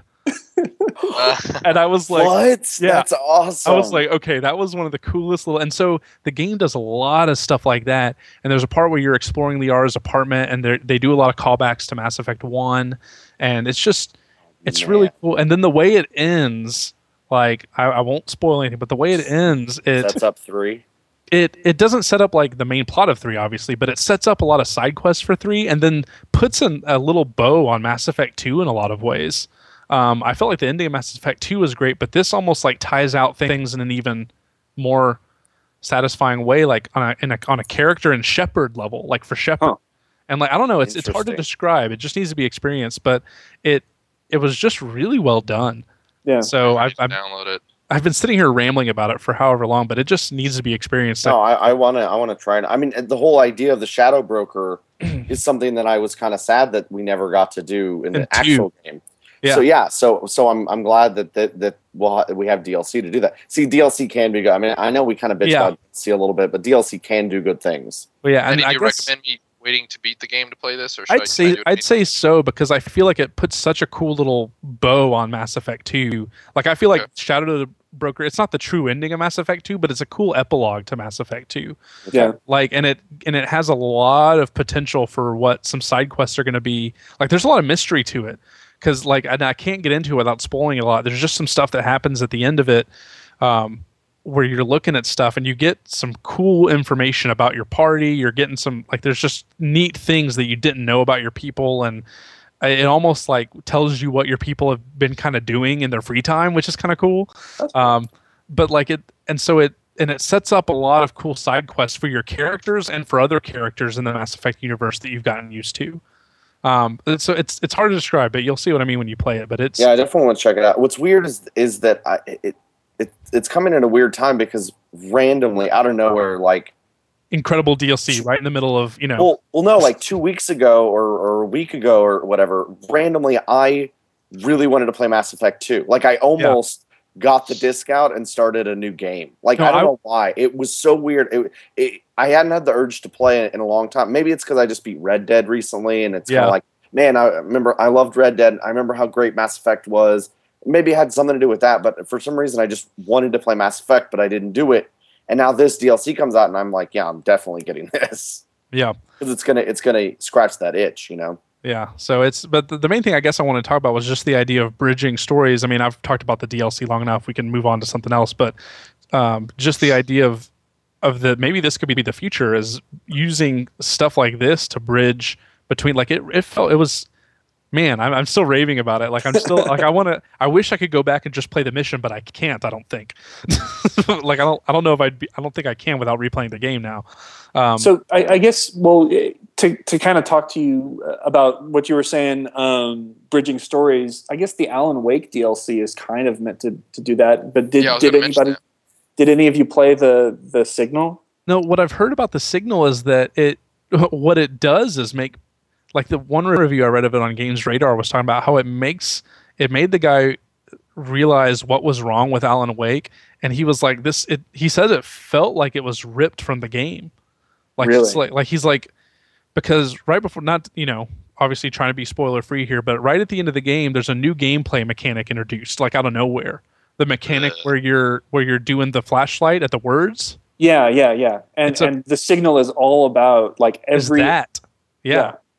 And so a lot of people feel like, or at least this guy, and I think he was voicing some things other people had said to him too, like that it felt like they had removed that from the game and then released it as DLC. And the game has a wacky ending too. And I don't know, it's different than Mass Effect, because Mass Effect felt like a full experience. Alan Wake did too, I guess, and I know they want to release these episodes as a bridge to the next Alan Wake game, but I just didn't care about them. Yeah. Well, I mean, I have it because I bought it new, so I probably wouldn't have paid for it if I hadn't gotten it sort of included with the game. But I'm about halfway through the Signal at this point, and yeah, I mean, I could see how maybe they could have changed the game so that the villain, because the main game itself sort of ties a bow on one thing in a very weird way, and then I could see how maybe the Signal could be part of the main game. I don't know. Yeah, it basically plays to me. It plays the same, but a little bit more difficult.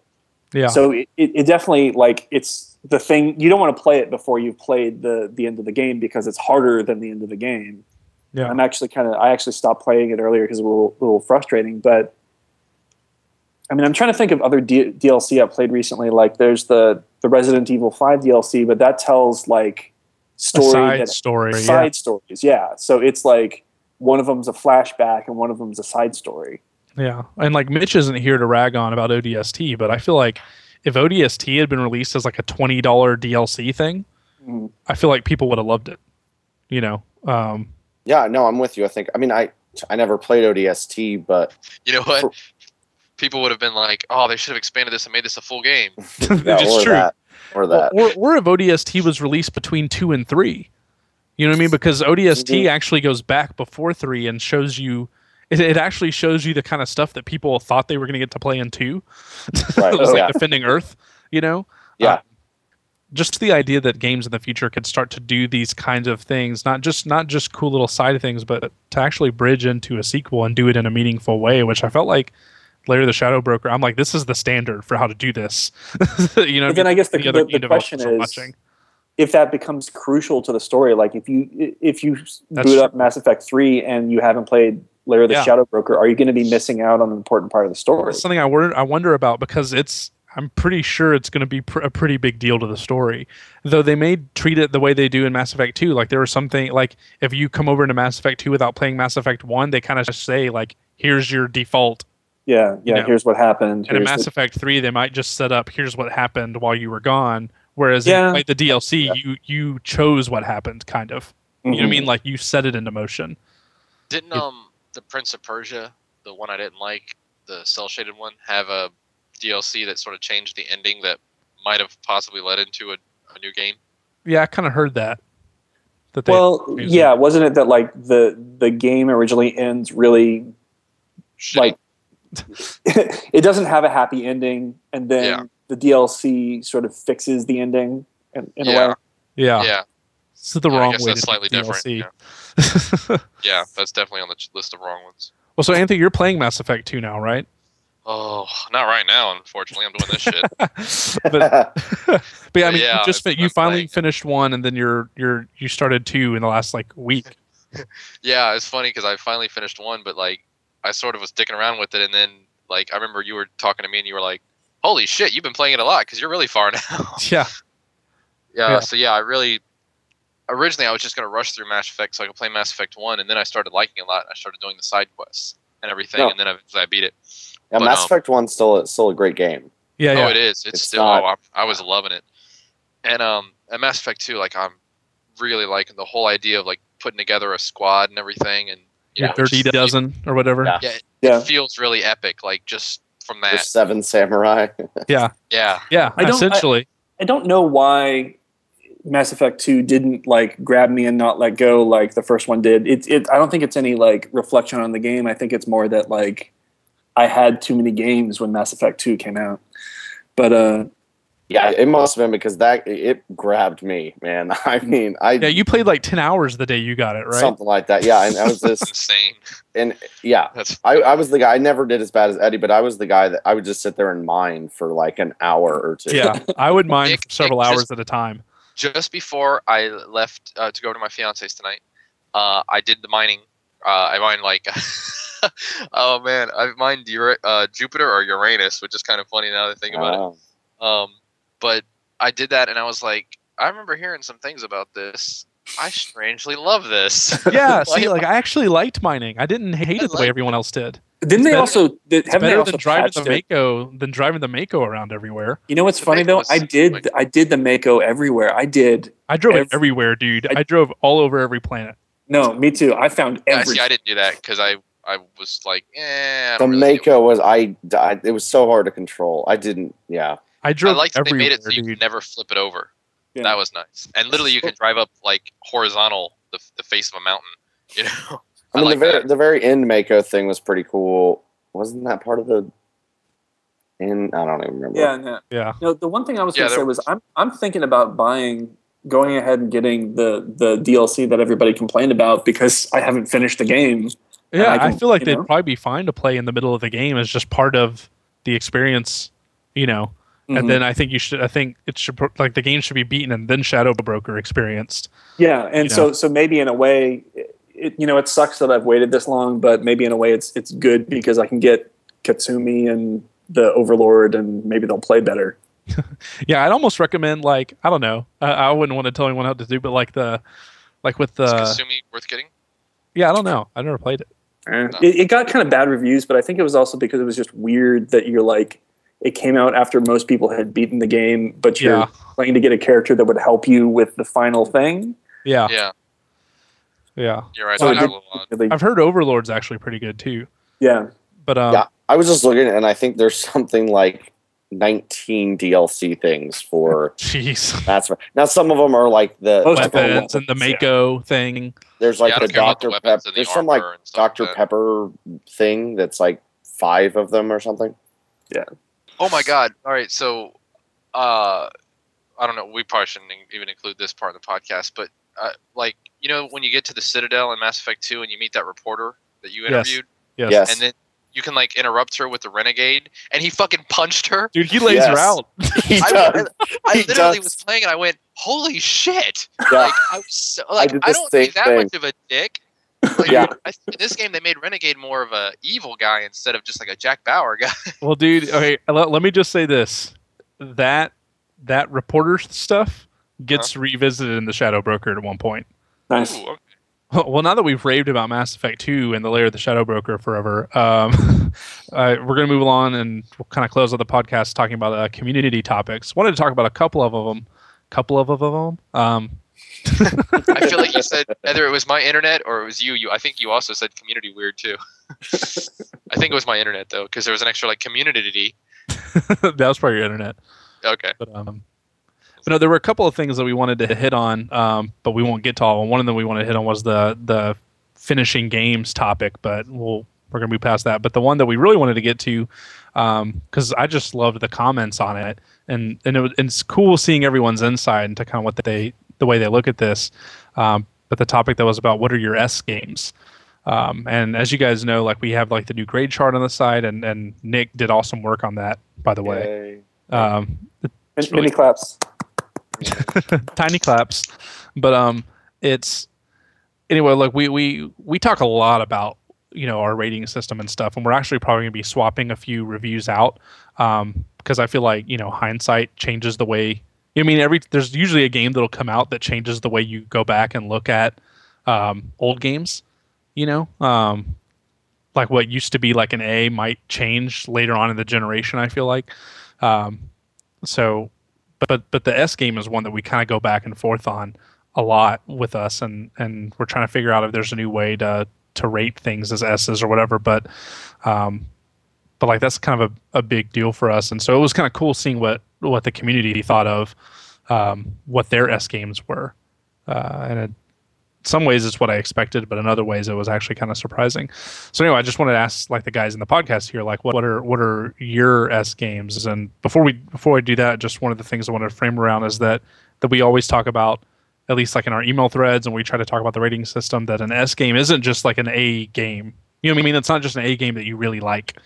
It's because like for me, like we say all the time, Resident Evil 5 is one of my favorite games of this generation, but I can't give it an S. I don't know why, but there's like some other thing. There's another level, sort of like some ineffable quality that gives it like head and shoulders. Maybe it's a little bit revolutionary. Maybe it's got like an amazing.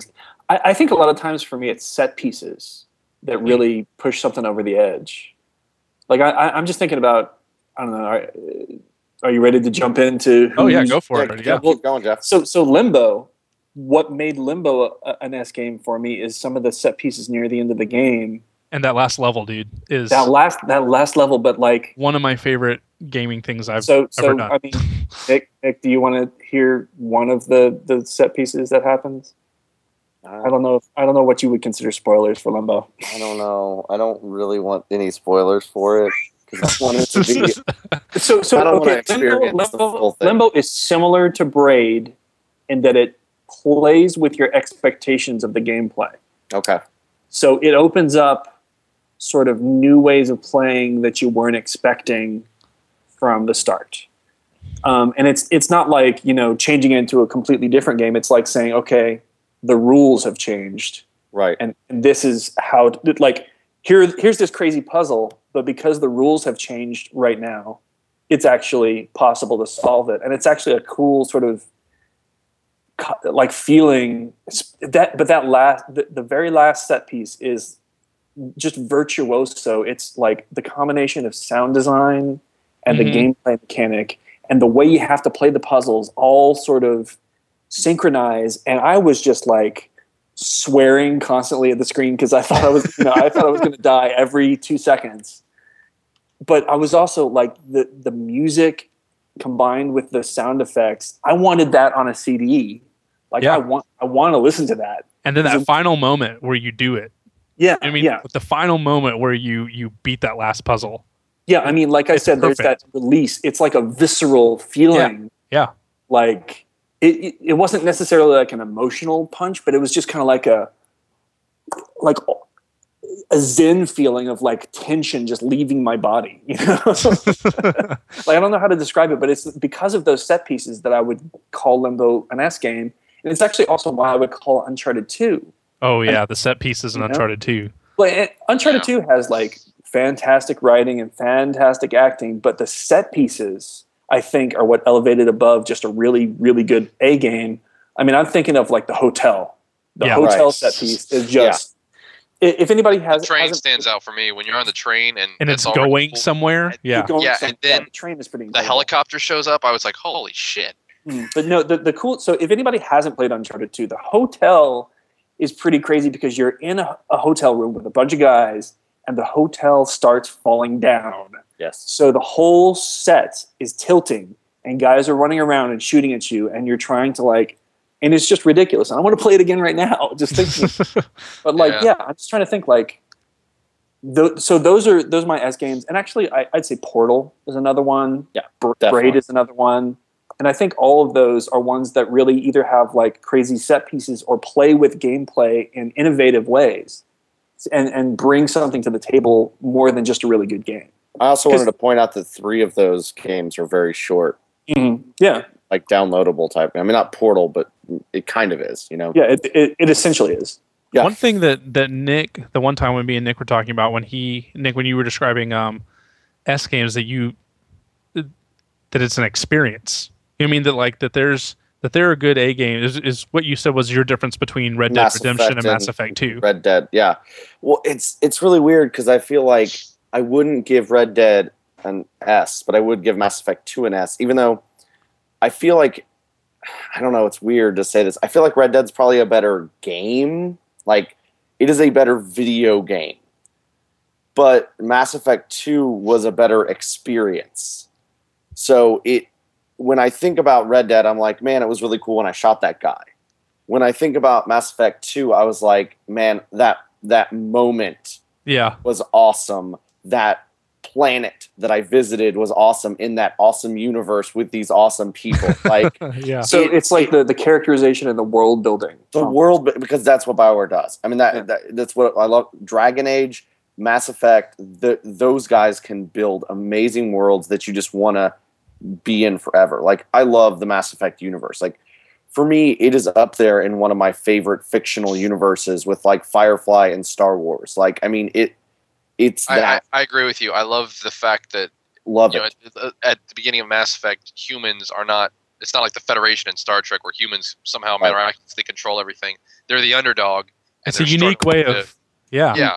It's very because I like it made I like sense. political things and stuff like that in my fiction and everything. That's why I like a Game of Thrones and stuff like that. Right. And it plays into that. And I'm like, this is a perspective I've never really thought of. I really it made total sense that humans would be lowest on the food chain because they were newest. Yeah. It like totally made and also, sense. I mean, they didn't have tenure essentially.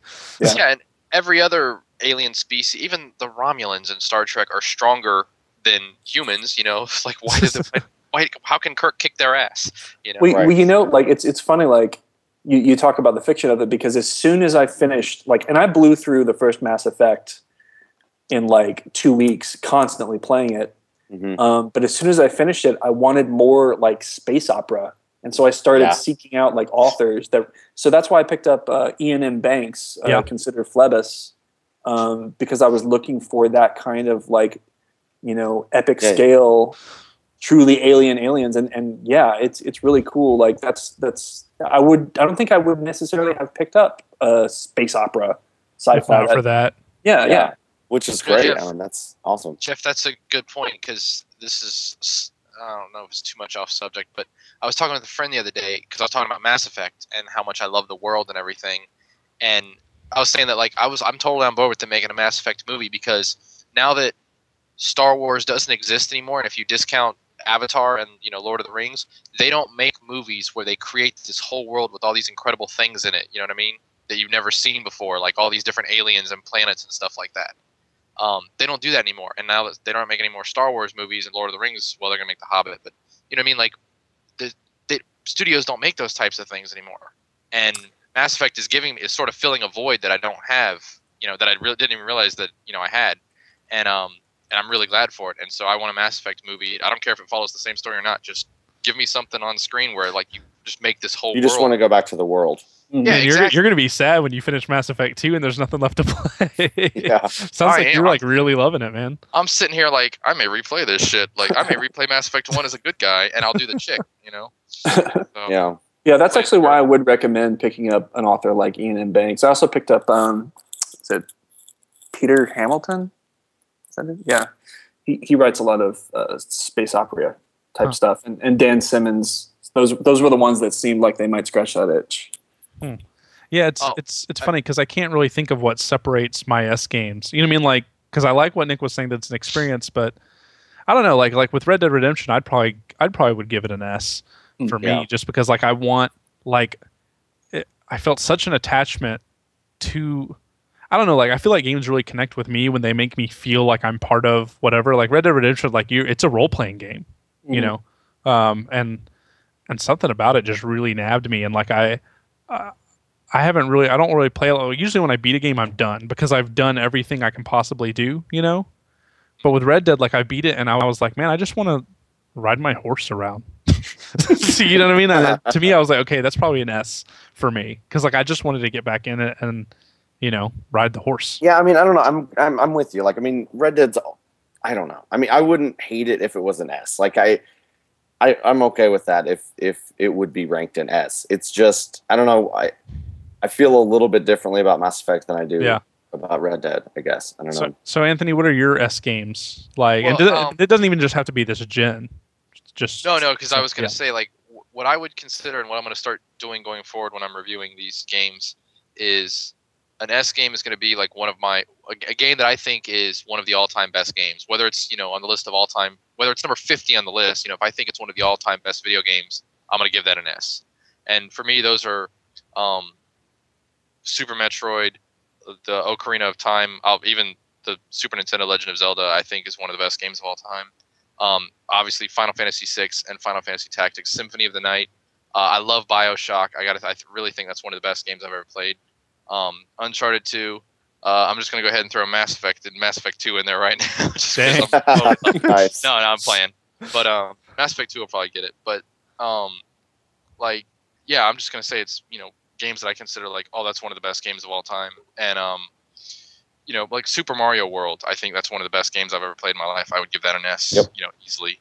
And Oh yeah, absolutely, man.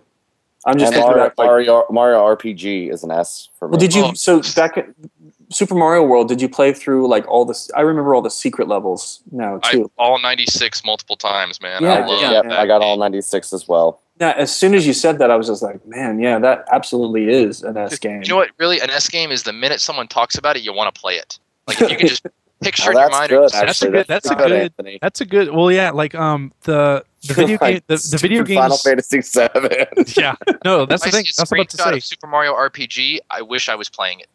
Yeah. Oh no, like the video games live concert was on TV, was on Yep. PBS here in Houston last weekend, and I sat Ugh. there and watched it, and I felt like, Texting me the entire time. Who Yeah. couldn't watch? And me and Eddie were texting back and forth. yeah. Well, here's the deal: they were playing I broke this up with Eddie music, that night.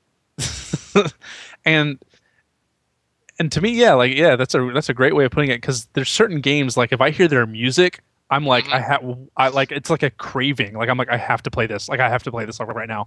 And when they were doing the Final Fantasy VII, One Winged Angel or whatever, I lost it. I was like, I have to play this. But then when they played the Mario music, like I felt like it's the biggest dork. I got teary eyed. I won't lie. I got teary eyed because they were doing it was when they were showing the clips of Super Mario 64 and Super Mario World and playing the music. I was like, I got a little teary eyed. I was like, man, that's hardcore. Yeah, When I was they like, I played want to play Zelda- these so bad.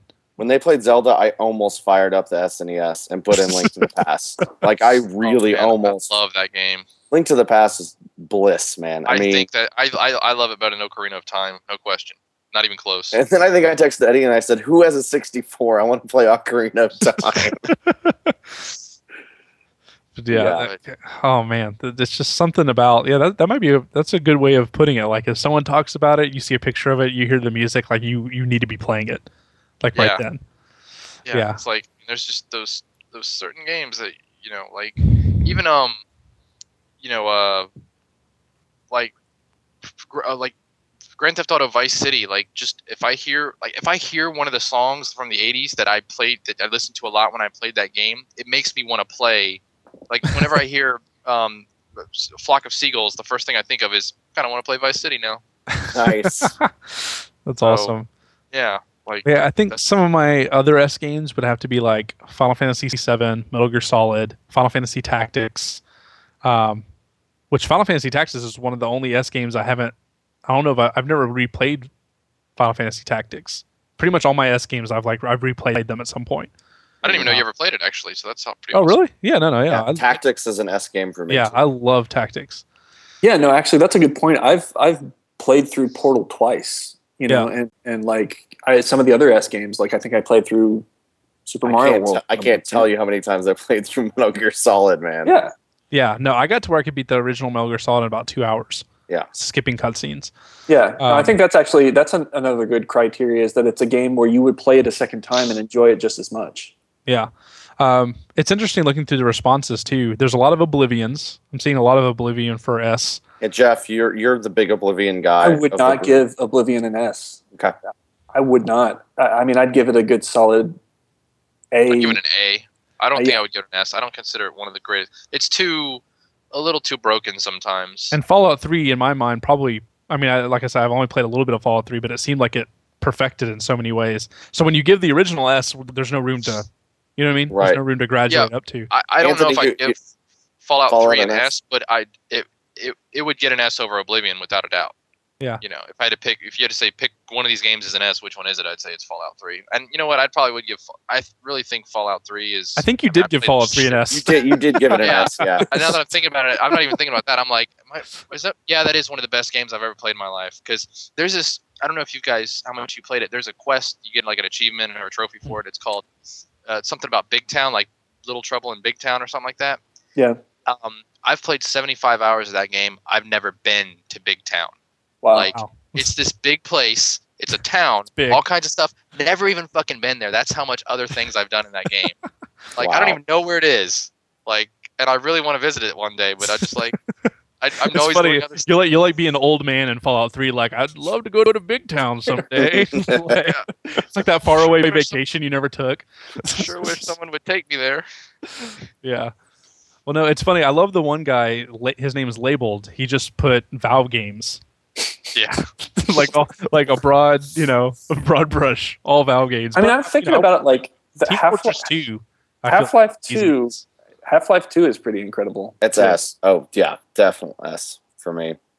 But yeah, I feel like Team Fortress 2 is an S. I'm looking for other ones that I'm seeing people mention a lot. Team Fortress 2 is one that people are saying.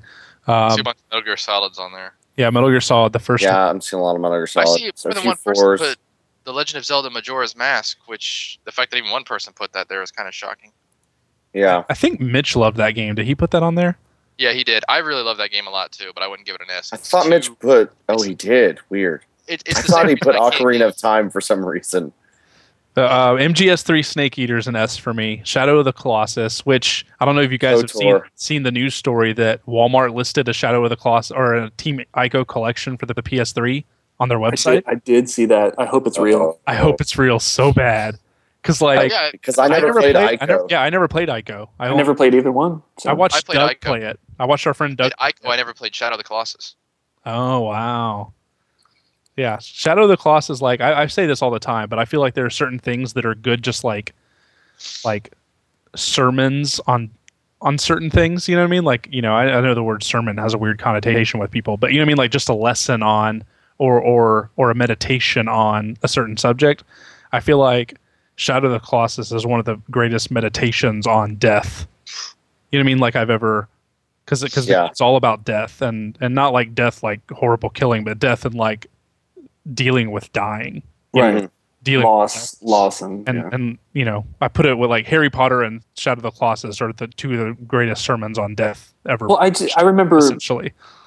I don't know if Reign Over Me is a good movie or not. I haven't actually seen it, but I actually read about how Shadow of Colossus actually is an important plot point in the movie. Oh yeah, yeah, I'd heard that too. No, I've seen the movie and the way they handle. I mean, it's a guy grieving over his family's death in 9/11. Mm-hmm. And he does that by playing this game. I mean, even in Shadow of the Colossus, you're playing this guy that he's trying to bring this girl back to life, through felling these large colossi or whatever, and bringing them down or whatever. And so the way they handled it in the movie was so neat and very thoughtful, because I read a thing about how originally in the script, he was just playing like a Halo or like a generic, right, sci-fi shooter thing. And the guy, I forget who it was. I don't know if it was the director or somebody that was like, well, that's not, you know what I mean? Like, why would he be obsessed with that? Yeah. Yeah. Why would he be obsessed with that? And he used the example of Aliens, the movie, that he had an uncle that was in Vietnam, and that his uncle owned several copies of Aliens and would just watch them over and over and over on VHS until they wore out. Wow. Because Aliens was Vietnam, Yeah, it was. Right. And so but it was distant enough that it'd be. Yeah, exactly. And he would just watch it until he wore out the tape, and he'd buy another one and do it again.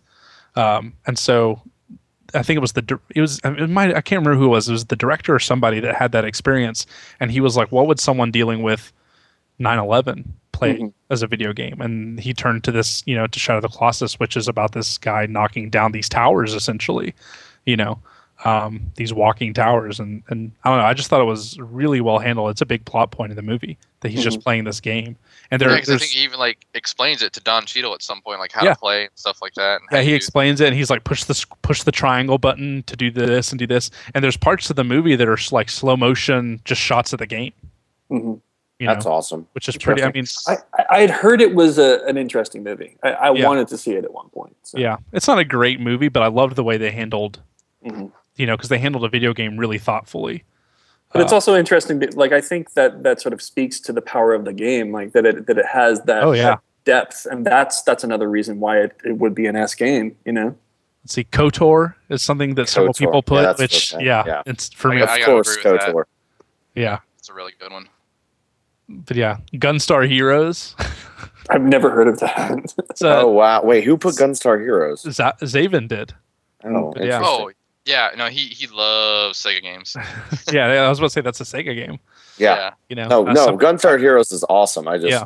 Oh yeah, no, it's really good. I downloaded it when Call it of was Duty 4. PSN. I would agree. That's one that people put. yeah, Call of Duty. I actually might agree with is- that. I might agree with that. Yeah. Yeah. You know what? Actually, Zaven also put Street Fighter 2, and I gotta agree. I that would agree with that too. Yeah. Yeah, Street well, Fighter 2 yeah. is definitely an S game. I know. Mario Kart 64 and Super Mario 64. Yeah. There by Sean, and I would give those S's.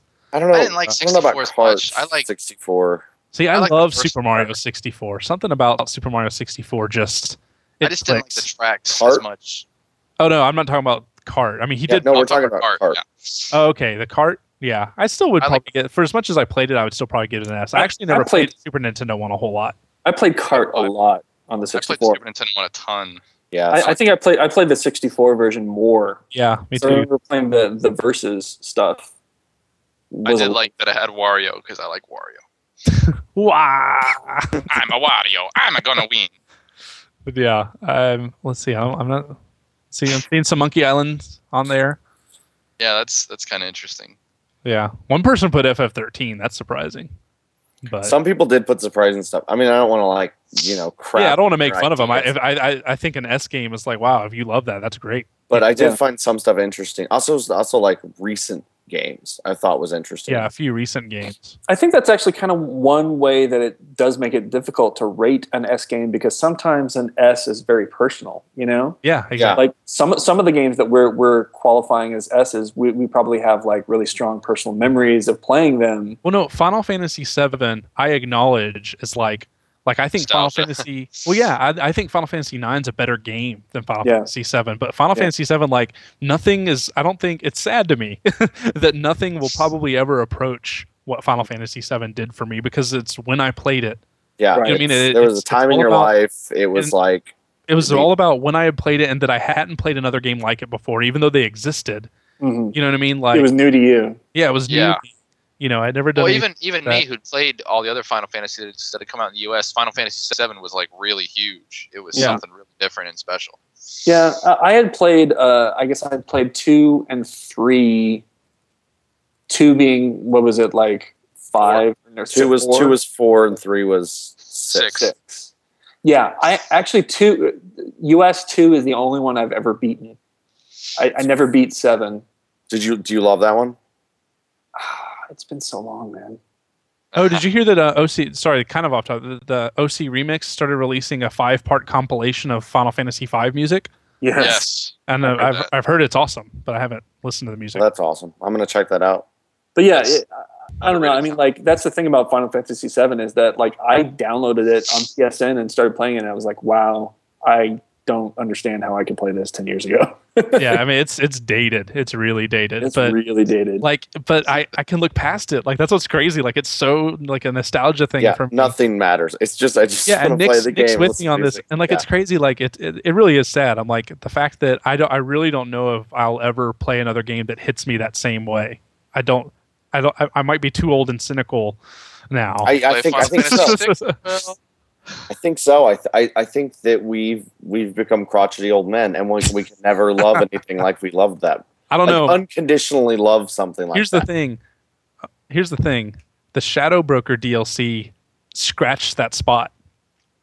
That So you same think, you think there's a possibility Mass Effect 3 could do it? maybe because like the like that was the thing. Like when I finished the Shadow Broker DLC, the way it ended, I was like, man, and it hit me with that nostalgia that that I felt but for Mass Effect 2, and I was like, man, but like I don't know, the Shadow Broker DLC came close to scratching that spot, and it reminded me of the Mad Men, the Don Draper, the carousel thing, The whole thing, the idea of greatest nostalgia scene in television history. Yes. Yeah, exactly. And Anthony, I don't think you've ever seen Mad Men, but Don Draper has this thing where he's talking about the Kodak carousel, and it's like a little picture wheel in the 60s or whatever, and he gives this monologue about it, and he talks about the idea of nostalgia meaning pain. You know what I mean? Like it's something that brings you pain. Yeah. to a time that Yeah, was 'cause it- that was better, or to a time that was whatever. I don't know. I'm not even going to attempt to summarize it. No, because you look at when you get older, you look at everything with rose-colored glasses. Like even high school, which I hated. I think back to it now, and because I've already survived it, I look back at it and I'm like, man, that was easy. I could totally do that again now. See, I always try to go into anything, whether it's a video game or even if it's the stupid Twilight movie that Markel drags me into. I want to like whatever I'm seeing because I'm investing my time and possibly money, into it, and I want to like things. But even then, it's still rare to find that thing that just makes you go, oh wow, like this makes me feel like a little like when I saw Avatar, like just in terms of not in terms of quality of the movie, because I really liked the movie, but just in terms of like the amazing spectacle that it was. I turned to the person I saw the movie with, and I was like, now I know what people felt when they saw Star Wars for the first time back in the 70s. Like, this is something I've never really experienced before. Like, this is insane, Right. And that's what I think Eddie is talking about with this. And I think that if a game does that, then that's an S game. Like, that's definitely an S game. No two ways about it. Nice. Well, I think that's probably a good point to now that I've gotten myself all nostalgic. That's probably a good point to end the podcast on. Now that we all need to go watch the season finale of Mad Men. Yes. Yeah, the season 1 of Mad Men, which it's a great show. That scene is just. Yeah. You can find it on YouTube. I think anybody that's like well known, and I'm sure anybody that watches that scene will instantly want to watch the rest of the show. Yeah, it's such a great scene. But anyway. Now that we've gotten, or at least I've gotten myself worked up and wanting to play all these games, probably about time to cut it off there. If you want to follow us on Twitter, you can follow the absent Mitch, who got cut off. He is twitter.com/mi7ch. I'm twitter.com/Eddie Rivas. I'm twitter.com/Anthony Taylor _. I'm twitter.com/unsquare. And I'm twitter.com/Nick Camardo. And obviously there's the main twitter.com/GamerSushi for our account. And make sure and go on iTunes and rate the podcast. And review rate it with it. 5 stars. Review it, yeah. Review it. If you review it, you might get to be in that little ad on the top of the site. Use your words. There you go. All right. Thanks, guys. Bye. Bye. Good night.